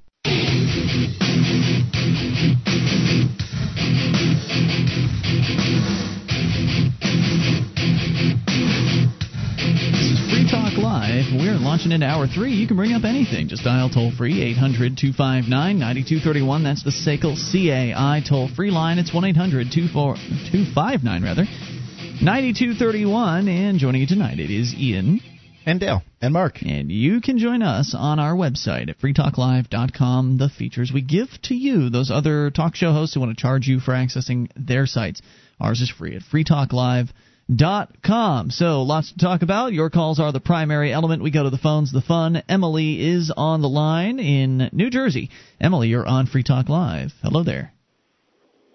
Hello. Hey. I want to tell the world that cigarette companies just want you to have cancer, and they're supported by the government. Obama smokes Newports. He's been caught. I've seen the pictures. Yeah, I don't think he's trying to hide it, is he? I mean, it's kind of been one of the things. He's trying to hide it because he's black smoking Newports. It's kind of a stereotype. Oh, it is? I didn't know that. With that one. Yeah. So you're saying that the government is encouraging people to smoke? Yeah, I mean, if they can't even legalize weed, which helps cancer patients, but to legalize something that just destroys your lungs and gives you cancer and has like rat poison and like. You think it should be illegal to smoke? Excuse me? You think it should be illegal to smoke cigarettes? No, because I don't think the government has the right to tell you what you can and can't do with your body. That's okay. Like if you're heroin, you do that. I don't care. I'll tell you, you're onto something, though, because what happens right now is wealthy companies can buy violence from the government. And that means they can buy regulations, they can buy... these regulations are all enforced under threat of violence. They can shut a business down. They can arrest you if you're breaking these regulations. And these companies can get an edge in the market by buying violence from the government. They lobby. When they lobby, the return on investment on lobbying is exponential. Mm-hmm. It is massive. It's so much cheaper to lobby for violence from the government than it is to go out there and produce a better product or to outcompete your opponents out in the marketplace. It's as long as that opportunity is there, and as long as we're telling people that this is legitimate and okay to do, they will continue to do it. So I think you're spot on there, Dale. I mean, because they can spend just a few $1,000s and line a senator or a representatives or a multitude of them line their pockets with a little bit of money, get the votes for the new regulations they want to pass, and those new regulations could be so costly that new companies that would have otherwise started up will no longer will decide they don't want to get into the game, which means that they don't have to be as competitive as you pointed out, which could save them all kinds of money. And you're right. I mean, it's the return on investment for them is very good, which is why as long as we have this violent entity known as the state around, we have to expect that businessmen are going to try to turn that tool of violence toward their competitors and toward their future competition. And I think it's sad, which is why that tool doesn't even need to exist in the first place. If there were no authoritarian state, then there would be no advantage to these big companies. And that's why you see government doing things all the time that seems to not be in the best interest of regular people, like, whatever, things they're doing to support the cigarette industry. Yeah, and like what the promotion of welfare, that's not promoting the welfare of the people. It's do some cancer, guys. But you can't, The promotion of welfare is not... I'm sorry, I'm a little confused. When you say the promotion of welfare is not promoting the welfare of the people, what do you mean? Like Lincoln said, we should promote the welfare of the people. That's the government's job. Well, Abraham Lincoln was not anybody who was interested in the people's welfare. He started a war or continued a war that had to do with the killings of hundreds of thousands of the people. So clearly not interested in welfare. I wouldn't go around citing Abraham Lincoln as anybody who actually cares about people. I guess the slaves would disagree. He did not. You're wrong. I can jump in on that one real quick if I could. I understand that Abraham Lincoln's responsible for the Emancipation Proclamation, but the Emancipation Proclamation was a document that... Anything, but it helps the process. I understand where you're coming from, but he did offer the opportunity for the southern states to return to the Union and keep slavery as an institution if they were willing to do that. That doesn't sound like somebody, to me, who wanted to free slaves. Fucked all the time. Ma'am? I'm sorry? I mean, there's still slavery. Yes. But there is still slavery. But he didn't actually free any slaves. The proclamation didn't free any because they weren't part of the Union at the time. Right. Basically, it was saying, since you're not obeying us, we're declaring your slaves free, but they weren't. He didn't free the northern slaves. Sticks to that precedent of what he said, and, you learn it all through school, and that's what the government's supposed to do, and that's what you're always taught, but they don't really do it. The government schools lie about Abraham Lincoln. They teach you that he freed the slaves because they want to promote... Union together. He didn't give a shit about black people. Oh, sorry, we got to let you go on that one. Thank you for the call. Okay. She's right, though. See you later. Yeah, that's an understanding. Right. That slip-up happens. It's tough. She's right about what, Mark? Well, she was right that Abraham Lincoln didn't give a crap about black people. Really, he really cared about the preservation of the Union. Yep. Power was important. Absolutely. In fact, he was a tyrant. He was a tyrant. Not only was the war a factor, but he also cracked down on even dissenters during that time period. I didn't get a chance to jump in and take umbrage with one thing that she said. I don't think that tobacco companies want you to have cancer. I think that tobacco companies want you to smoke as many cigarettes as possible. One of the ways that can happen is by making their product addictive.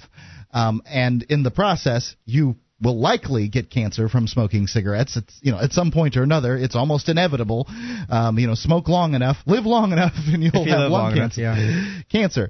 And however, they're not motivated to give you cancer. It's just that their product will, if smoked in a large enough quantity, and they want you to smoke a bunch of them, and so it's kind of stuck in the middle. I was thinking that same thing when she said that. I was thinking, they want to make a lot of money, and they probably don't care that much if you get cancer. I'll give you that. But that's not the goal. The goal is to sell a lot of cigarettes and make a lot of money. So yeah, the government is making even more, I think, now than the tobacco companies, isn't it? On the taxes. They are cashing. So don't expect them to. They don't want to ban it. All of a sudden they'll stop getting taxes off of it. What kind of benefit would it be to the government to ban cigarettes? It would be no benefit at all. The government supports them, and I agree with her there. They're banning you from using the cigarettes in certain locations in a lot of places. Out in California, for instance, there are a couple of, I think, one or two cities or towns where you can't even smoke inside a duplex or inside any kind of a connected apartment-style place where there's somebody else that's sharing the same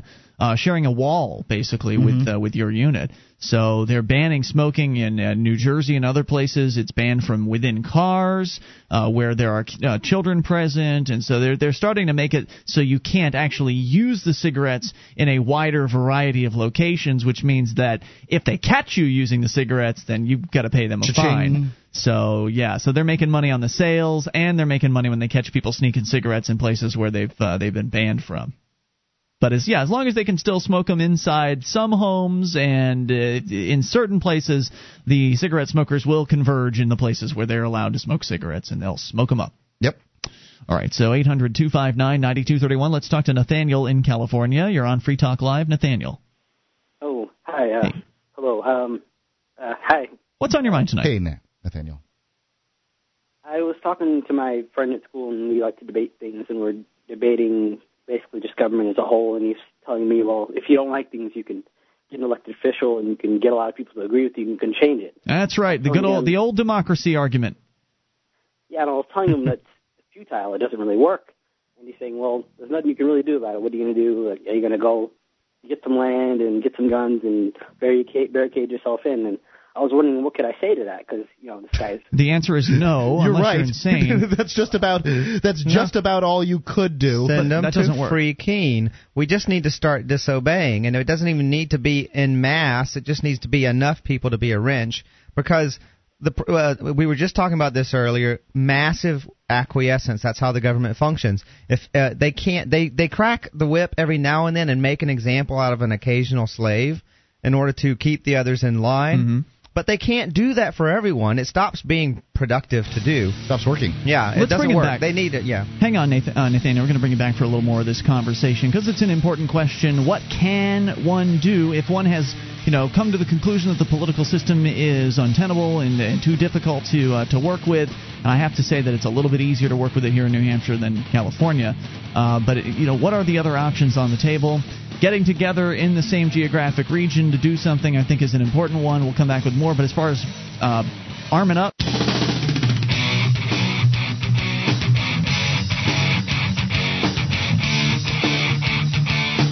This is Free Talk Live. It's your show. If you dial toll free, you can bring up anything. 800-259-9231. That's the SACL CAI toll-free line. It's 1-800-259-9231, and you can join us online at freetalklive.com. We've got live streams. You want a broadband version? We've got that. You want dial-up? You want a webcam? We've got it all. Listen.freetalklive.com will get you to it. That's listen.freetalklive.com. By the way, we are now streaming Free Talk Live 24 hours a day, 7 days per week at freetalklive.com. 1-800-259-9231. Back to Nathaniel in California. Nathaniel, you were telling us that you're having conversations with a friend. You like to kind of debate back and forth about things. And I would like to first, before we get into what you were talking about, suggest that instead of considering what you're doing debating, try to think more in terms of persuasion. The idea of a debate. I understand they teach you in school how to debate. I remember taking the part of the English classes I took in high school were debate, and there was actually a debate class that you could take. So they encourage debating in high school. And of course, in a debate, you take a position and you never leave your position. You just keep assaulting the other person's position. You dig in your trench and you just keep lobbing verbal bombs back and forth between your two positions, and nobody ever actually wins. Whereas with persuasion, you're trying to bring somebody on your side using a variety of different tactics. I'm not going to get into the details on that, but the folks over at the Advocates for Self-Government do an incredible job at helping people learn how to be more persuasive with the ideas of liberty. So head over to theadvocates.org when you get a chance and take a look into some of the books and the CDs and the things that they have there. It's great stuff. But you were talking about a conversation you were having where your friend was basically saying, well, if you want to change these things, then you should get together and, do the political process thing, get people elected, and you expressed frustration with that. Well, what if that doesn't work? It seems to be kind of pointless in many places, especially at the federal level. Boy, talk about a waste of time and money and effort. And so he said, well, what are you going to do? Get together and move out and arm up or something like that? Is that pretty much a good recap of what you'd said? Yeah, pretty much. And I brought up the point that in many other times in history there have been laws and consensuses in other countries in different places that basically I said that a law and a consensus doesn't equal any moral justice in any way. No. And that position, right. I mean, it's not really much of a debate. It's more of like not a heated discussion, but more of a deep, long period long discussion, pretty much. It's not hostile, but it's more of trying to find out what the other believes in various areas. Very good. You know, if you look at our history, this expression "majority rules" is tossed around a lot, and if you look at our history, the term minority has now, it's come to describe some group that's been oppressed by everyone else because they're a minority, and yet we still believe in this concept of majority rules. If you look at, racial minorities historically has always been oppressed by the majority, and so I don't understand why people feel like this idea of majority rules should apply. There's anything moral about it, or that it has any kind of validity at all. It's just oppression. It's just an excuse for the majority to oppress the minority, whoever the minority might be. But which one of you was the one that came up with the idea of getting together and arming up and moving to some remote piece of property? Was that you or your friend? No, my friend said it sort of flippantly, if that's the word. But yeah, it's just sort of like, what are you going to do about it? This is the way it is. Sort of like, they have the guns and they have the majority, so therefore, what are you going to do about it? And you were at a loss as to how to respond to that.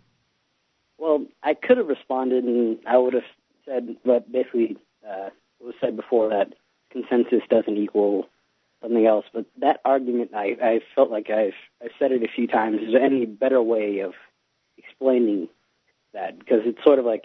Well, first of all, there's a better answer than moving out, to the middle of nowhere with a bunch of guns. I mean, you saw how that worked for the people at the Waco compound in the 1990s. Typically, that approach is going to result eventually in the government people coming in with an armored personnel carrier or a tank or something like that, crashing through the side wall of your home and destroying you and everything inside your house and your family.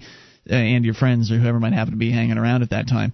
So one of the, I think, more reasonable things to do is to make a dedicated effort to get together with your like-minded friends and like-minded individuals all in the same general geographic region like we're doing here in New Hampshire as part of the Free State Project, to where you could get active in politics and actually have some sort of an effect, to where if you were together with enough people, if those people were to non-cooperate, if those people were to say, no, I'm not obeying your regulations, no, I'm not going to pay your fines, and no, I'm not going to go along with your system.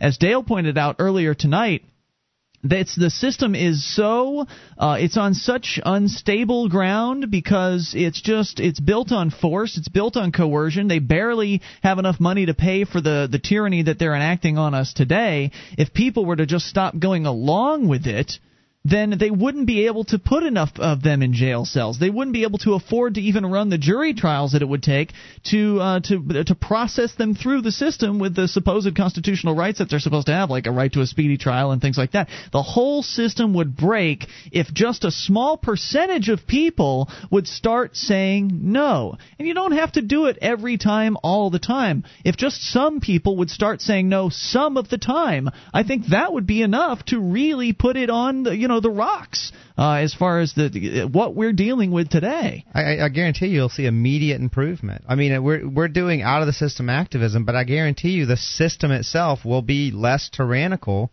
when it becomes a huge burden to prosecute people for victimless crimes and peaceful people who aren't harming anyone. That's just it remaining peaceful. Burdensome to do that. You need to remain peaceful. That's not peaceful. all. Moving like-minded people to a geographic area. Not only can some of the recalcitrants refuse to obey the rules and get tossed into jail for God knows how long, and in the process stumble up the works, but we can actually get people elected like he suggested in the first place. It's impossible up at this point. It hasn't worked, and in the sort of with the libertarians being scattered amongst the population in the United States. Especially in California. It's certainly not going to happen in California. But in a small state that has the same rights as a large state like California, then you absolutely can make it happen, and it has been happening here in New Hampshire. And I think that anything you do being peaceful is one of the most important factors. getting together and arming up out in the middle of nowhere is just going to result in a raid and your imminent demise. Right. They're either going to ignore you or come in and shoot you. Yeah. Those are your choices. Violence begets violence. Absolutely. If you want violence, then that's what you're going to get when you go out there with your guns and all that. I mean, don't get me wrong. I carry a gun occasionally for self-defense, hopefully with the intention that it will be a deterrent and I'll never have to use it. That's the idea. Sure. But I carry one for self-defense. But that's not how I go out to accomplish my goals. You don't go out and accomplish because I don't want a violent world. So you don't use violence to get to a non-violent world. You have to be the change you want to see in the world. Does that help, Nathaniel? It helps somewhat. All right. Good luck out there. Thanks for the call. 800-259-9231, and feel free to call us back another night. We can and continue explaining how things are going with your persuasive process with your friends. 800-259-9231. That's what Gandhi said. Be the change you want to see in the world. So if you want more peace, you have to utilize peaceful methods. You're not going to get there by waving a bunch of guns around and threatening people. 800-259-9231, though there are some people that think that that's the way to change, and I'm sorry. History has shown that violence does beget more violence, and you're never going to get free through those methods. Free Talk Live. DVD, books, music, instruments, periodicals, computers, software, electronic, photo, cell phone, office product, home and garden, bed and bath, furniture, kitchen, pet supply, automotive, hardware, apparel, shoes, jewelry, grocery, healthcare, sports and outdoors, toys, games, used, and more. It's a department store at your fingertips. Amazon.freetalklive.com. Get all your shopping done, a great deal, delivery to your door, and a percentage of your purchase will go to Free Talk Live when you enter Amazon through Amazon.freetalklive.com.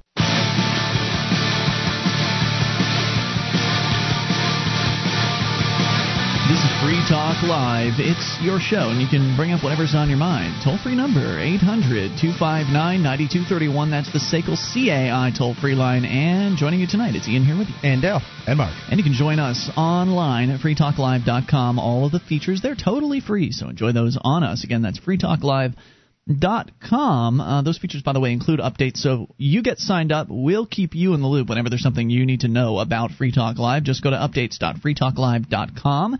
That's updates.freetalklive.com. And I sent out an update today, actually, letting people know that we've got a brand new Facebook profile. Apparently there's something new on Facebook. Or maybe it's not that new, I'm not sure.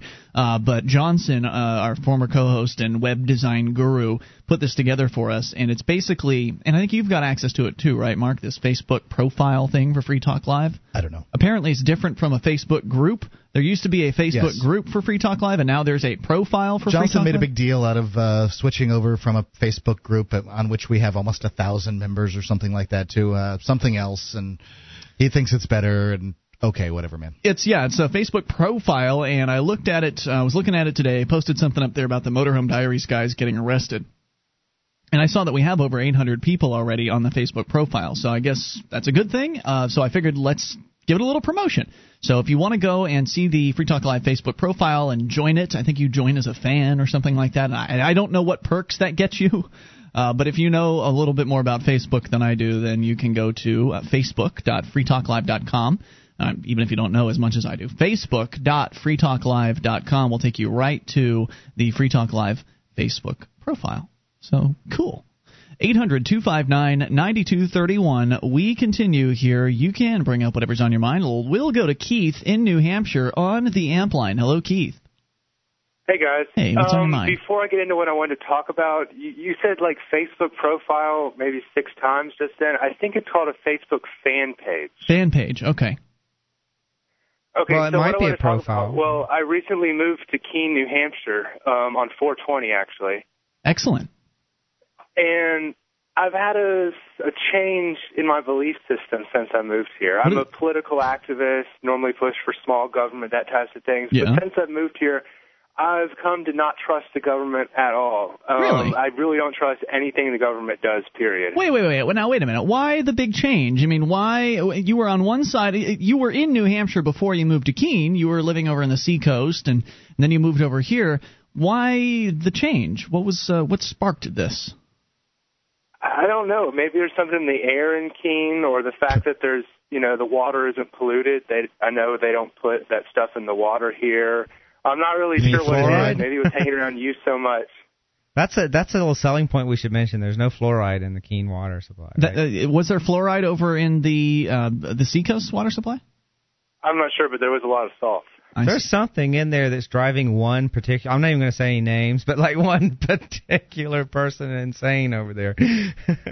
Yeah, I have no idea what you're referencing. It's pretty much changed my position on a lot of little issues. For example, before I didn't really have a position on the death penalty, but now I'm of the opinion that, I don't know, maybe 20% of the people found guilty of the death penalty never did anything wrong. So I really can't support the death penalty. And before, I used to think, well, nuclear weapons are good because we can use them in self-defense, but I don't trust the government with any weapons now. So if people are trying to get rid of nuclear weapons, I totally support that. So all of this just from hanging out around some of the voluntarists here in Keene? Yeah, I think so. And also... I blame you, Dale. You're his roommate. I think that Mark might have something to do with this, but, I've come to the realization that because I don't trust any government anytime. I don't agree with any war. I don't think any war fought by a government could ever be good. Even if it's a pure self-defense war, I don't know.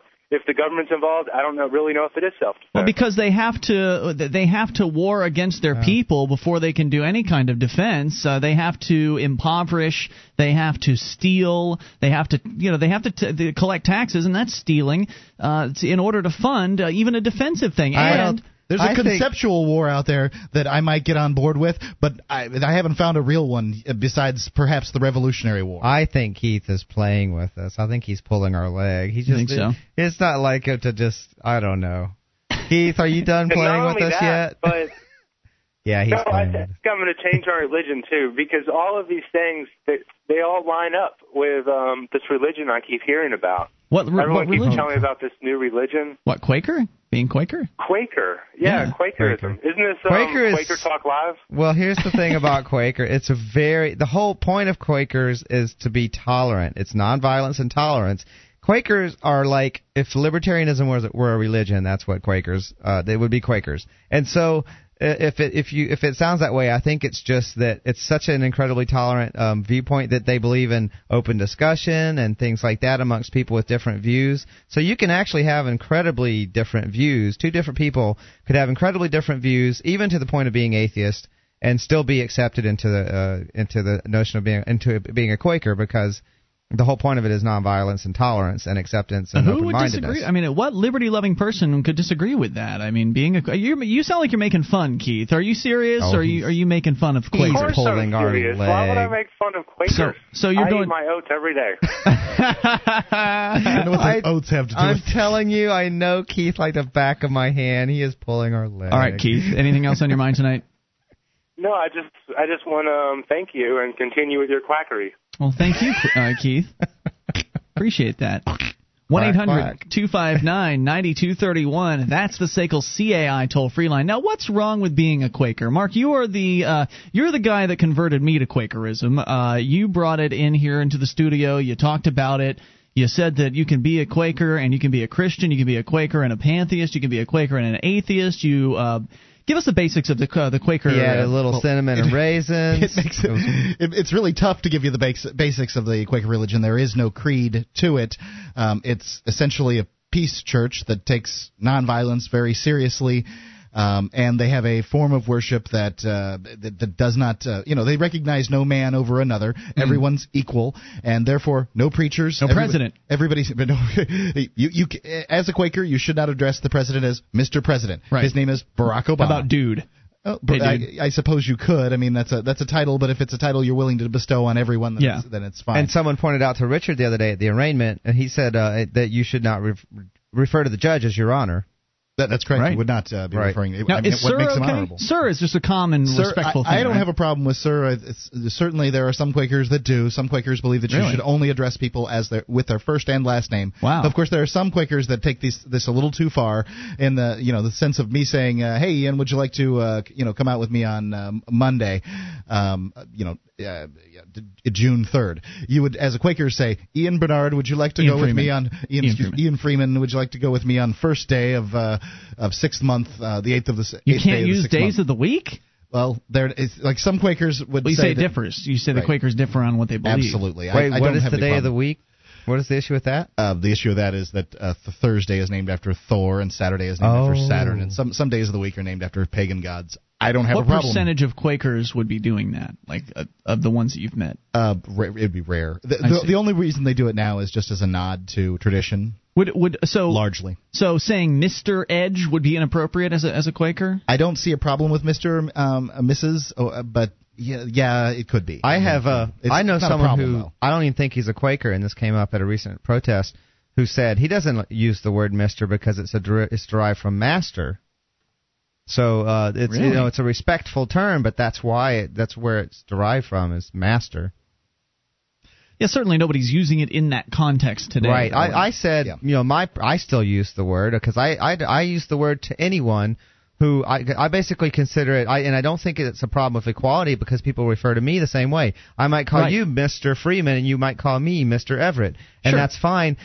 My whole You're thought on the same is level now. In that exactly, case. And I think it's just a term of respect. I think I consider everyone to deserve my respect until they prove me otherwise. I concur with that. So there's sort of with Quakerism, you take whatever it is that you like of it and decide to apply it for yourself. Now, how's it going with getting your house approved as a Quaker church? Have you started looking into that? Because I began looking into that myself. It's a meeting house, and I haven't gone very far with it, but I certainly like the idea. I like that idea too, because apparently if you can get recognized as a church, you don't have to pay any taxes.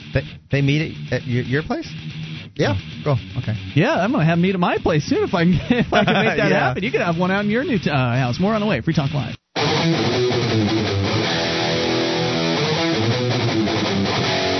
This is Free Talk Live. Only moments remain. Just enough time for your call if you make it now. 1-800-259-9231. And that's the SICKLE CAI toll-free line, and it's Ian here with you. And Dale. And Mark. And you can join us online at freetalklive.com. All of the features are totally free, so enjoy those on us. Again, freetalklive.com. And if you enjoy this show and you want to help support Free Talk Live, become an amplifier for as little as $3 per month. We'll take that money in, reinvest it into the show, get on more radio stations around the country, bring more internet listeners on board, expose new people to the ideas of freedom. Head over to amp.freetalklive.com, learn more, and get on board. That's amp.freetalklive.com. Are you facing a debt crisis? DebtCrisisSolutions.com guarantees that they can protect your bank accounts, assets, and the equity in your home. In some cases, and you'll have to talk to them to find out for sure if this is the case for you, but in some cases, you don't have to make another credit card payment. They're your debt crisis consultants. The bankruptcy laws have changed since 2005, and you need DebtCrisisSolutions.com. 718-615-0123. It's 718-615-0123. DebtCrisisSolutions.com. So we talked already tonight about prohibition, the prohibition of alcohol, which is still going on in a number of counties around America, apparently also up in Canada. And it's not the only prohibition around the world that is in effect. Mark, you've got something tonight. You don't have something tonight about that? Okay, I'm sorry. I thought you had something for us. In that case, we will talk instead about the New Hampshire justice system. Sam from Obscure Truth Network, obscuretruth.com, has written a letter to his captors. He has written a letter extending thanks to the people that are keeping him in a jail cell. He's now been in there for he's in his 5th week, 4 full weeks, now in his 5th week, in jail for recording video in a public court lobby, and is still in jail, being held indefinitely without a trial until he gives them his legal name, which, by the way, they already know. So they know his name, but they are holding him forever until he gives them his name. Welcome to the system of obedience that the government has created for us. Anyway, Sam is showing appreciation. He says, I would like to extend a special thanks to the Keene District Court, Superior Court, and New Hampshire Supreme Court. My name is Sam Dodson, and on April 13th, I was arrested for filming on public property, the lobby of the Keene District Court. Since then, I've been denied the right to remain silent, the right to an attorney, the right to a speedy and public trial, the right to due process of law, and the right to be formally and substantially presented with the charges against me as required by the New Hampshire Bill of Rights. So by order of Judge Burke and Judge Lane of the Keene District Court, I'm currently being held indefinitely and without trial. To protest what I believe to be an unlawful and illegal detention, I've refused solid food since my arrest, currently over 28 days ago. Several motions and writs have been filed with the aforementioned courts. They so far have only denied, delayed, and hid behind their procedures, despite the clear understanding from the court's own written order that I am being held indefinitely without a trial. Through their actions, they have demonstrated utter contempt for the oath they swore to uphold, the rule of law and civil rights fundamental to the founding and history of this country. Essentially, they have engaged in civil disobedience, and for this I thank them. As a voluntarist, I too, or he spells it voluntarist, I too believe in and understand the power of civil disobedience to bring about social and political change. Unfortunately, what the courts have done and what the governments typically do is to use civil disobedience to punish and oppress out of fear. Fear of losing control, fear of the challenge to their authority, all of which are rooted in a fear of change itself. Governments have historically feared change that they don't control. After all, government at its core is a group of men and women who are willing to use the threat of force or actual force in order to achieve their ends. They desire to control their neighbors. They desire to control their neighbors, be enforcing their laws upon them. What's wrong for one neighbor to do to another suddenly becomes justified and necessary if you get a group of friends together and call yourself the government. So my new challenge is to explain to the courts how civil disobedience can be used more effectively to bring about positive change. When liberty activists engage in civil disobedience, the goal is to educate and enlighten others, motivated by love. Love for what could be. Love and compassion for those abused at the hands of the state. What's it going to take to convince government to stop using violence against our friends, families, and neighbors? I don't know, but you can count on liberty activists like me to continue using peaceful means to educate and enlighten the masses with reason and logic until one day we're all looking back, amazed that we didn't figure it out sooner. In peace, Sam I Am. He wrote that, and Mike Barsky from mail-2-jail.com has been awesome at not only sending your letters to Sam, and you can go to mail-2-jail.com to send a letter to Sam in jail, but he's also been great at taking mail from Sam, transcribing it, and posting it over at freekeen.com. So it's at freekeen.com where you can read blog posts from Sam about what's happening inside the jail and things like this. That whatever it is that comes out of the jail from Sam, Mike has done a fantastic job at getting that information out to the public. So thanks to him. And if you want to help him out, you can go to mail-2-jail.com. Send him over a contribution. Send him a few bucks because he started the website and it was paying for the mailings out of his own pocket of sending these letters to Sam in jail. And it's not just Sam. There's also another young lady now over at mail-2-jail.com who is apparently a free stater that was arrested for marijuana possession. I think her name is Serene. I don't have it in front of me right now, but she was arrested for marijuana possession in her home state of Oklahoma. So I guess she hadn't quite made it to New Hampshire yet. She had, but she'd gone back. Oh, really? For a reason, okay. Her daughter's here. I hadn't met her yet, so I didn't know that she was already here. So it's that's a great way to get in touch with these activists that are currently behind bars. So 1-800-259-9231 is the number. I just wanted to share that with you because I thought it was well written. It is. It's very well written. I think it's right on point. And you know what, Dale? You're actually in the midst of a new project right now. That's right. What are you doing? I want to do. Whenever one of my friends gets arrested, it re-inspires me to want to do this, and I'm finally really taking the steps to start it. And I want to do prisoner outreach because I've always had taken issue with the prison system, and especially, of course, the nonviolent criminals, the ones with the victimless crimes. So those in particular, but I think in general, I just think our prison system is more harmful than it is helpful. I think it's statistically true that prisoners are more likely to commit crimes after they get out. And yeah, so I don't. You're angry. Obviously, they're not being rehabilitated in there. And what do you expect? Exactly. I mean, they're being treated like animals. They're not animals. They're people. Even the violent ones. I'm sorry, they're still not animals. And they're not. And a lot of the violence is spur of the moment stuff. A lot of from my understanding, a lot of the people that are in jail for violent acts it was a crime of passion. It was in the heat of a moment. I'm not excusing what they did, but I am saying not either. I am saying that they are absolutely capable of changing. They're not that way all the time, and they made a mistake. I think there's plenty of people that are criminals basically that are in jail and that don't mind using violence to get what they want, but. And like that, I'd say my experience in prison is that it's the majority of them. But what are we showing them?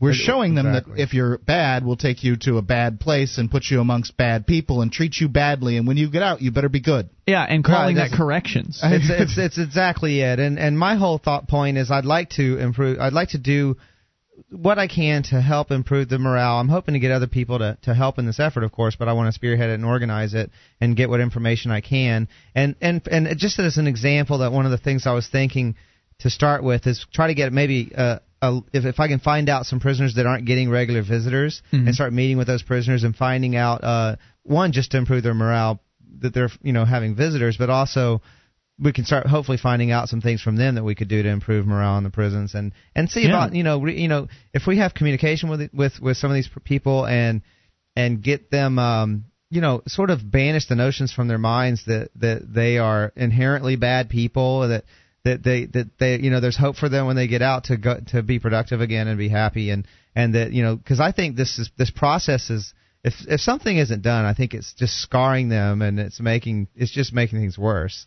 So I've never really believed in the prison system as a way of dealing with these problems. I acknowledge the problems. I acknowledge the problem of crime, certainly, but I don't think that a prison run by the state is certainly not something I think is a way to handle it. So. These guys need hope, and I think that's the biggest thing. If they feel hopeless, when they feel hopeless, they got nothing to live for. They will go back more likely crime. To revert to what it is that they know, most innately, and that is, how to steal and lie and hurt people to get what they want.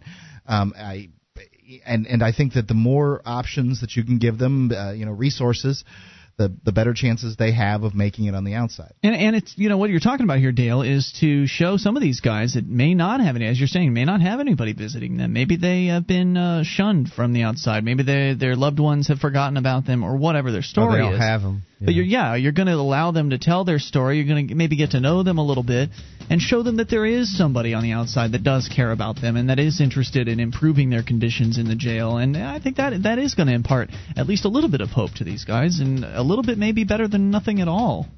Yeah, I hope so. And if we do it well here, maybe it will inspire other people, just like the whole notion of the Free State Project in general. Duplicate it, right? Do something well and inspire others. We are out of time. Benny here with you. And Dale. And Mark. See you tomorrow night online in the meantime at freetalklive.com.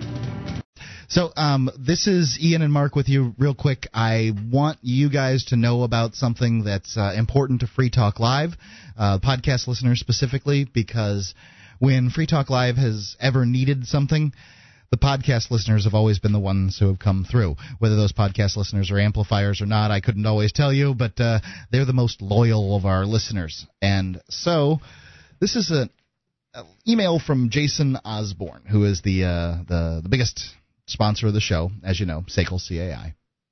This gentleman, and this actually goes to Gardner Goldsmith also. Because he is also a sponsor of Gardner's show. Correct.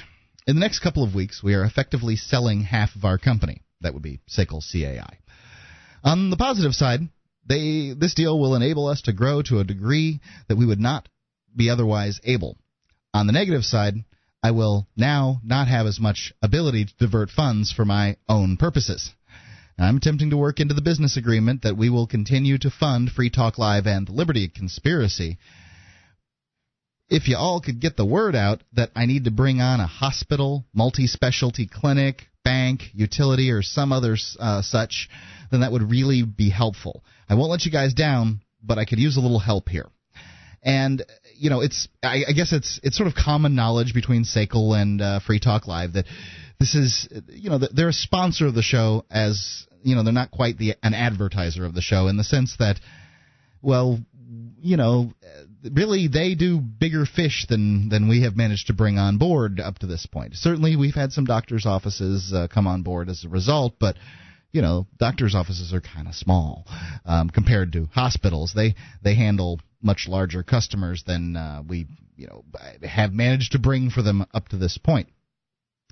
So the reason I'm telling you guys this is, if you know a hospital, multi-specialty clinic, that would be a doctor's office that does lots of things, bank, utility, or some such, now's really the time to get them, get whomever to call SACL CAI, call them and give the lead, give the contact name, do whatever it is that you can do to get this done, because, well, we don't know. We really don't know what's going to happen. I mean, he's bringing on some new partners and basically saying, hey, I'm diverting several $1,000s a month to keeping these radio shows going, and I'm really not getting a heck of a lot of return on it.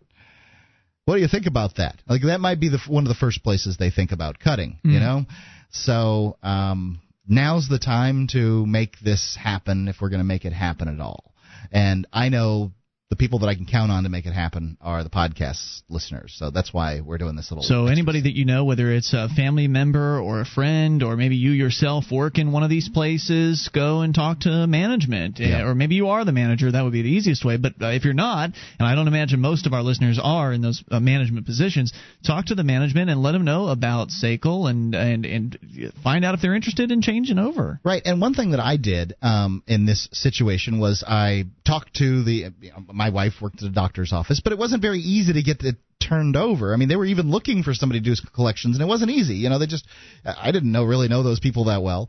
Well, what I did was I talked briefly to the office manager about it, and then I got the name of the office manager and the telephone number, and I gave it to SACL CAI so that they could follow up on it, and a professional could handle it from that point. That's what I was going to suggest, because how are we going to have our listeners go and pitch SACL? They don't know what to say. Right. So you can't really pitch them, but basically you can smooth the way out so that they know that somebody's calling, get the name, get a name and telephone number, contact name, and then that would be a good direction to go. So rather than asking if they want to switch to SACL, maybe you should just say, hey, I'd like to have somebody give you a call and talk about this, and then get their contact info and forward it on to SACL. That would be good. Okay. I guess with SACL you could probably get a hold of Jason at josborne@saclcai.com. You can send it to me. I'll get it to him. Or you can call them. Their banners right at the top of freetalklive.com. Whatever manner you want to get a hold of them, that's fine. But now would be the time to do that. Very good. Thanks.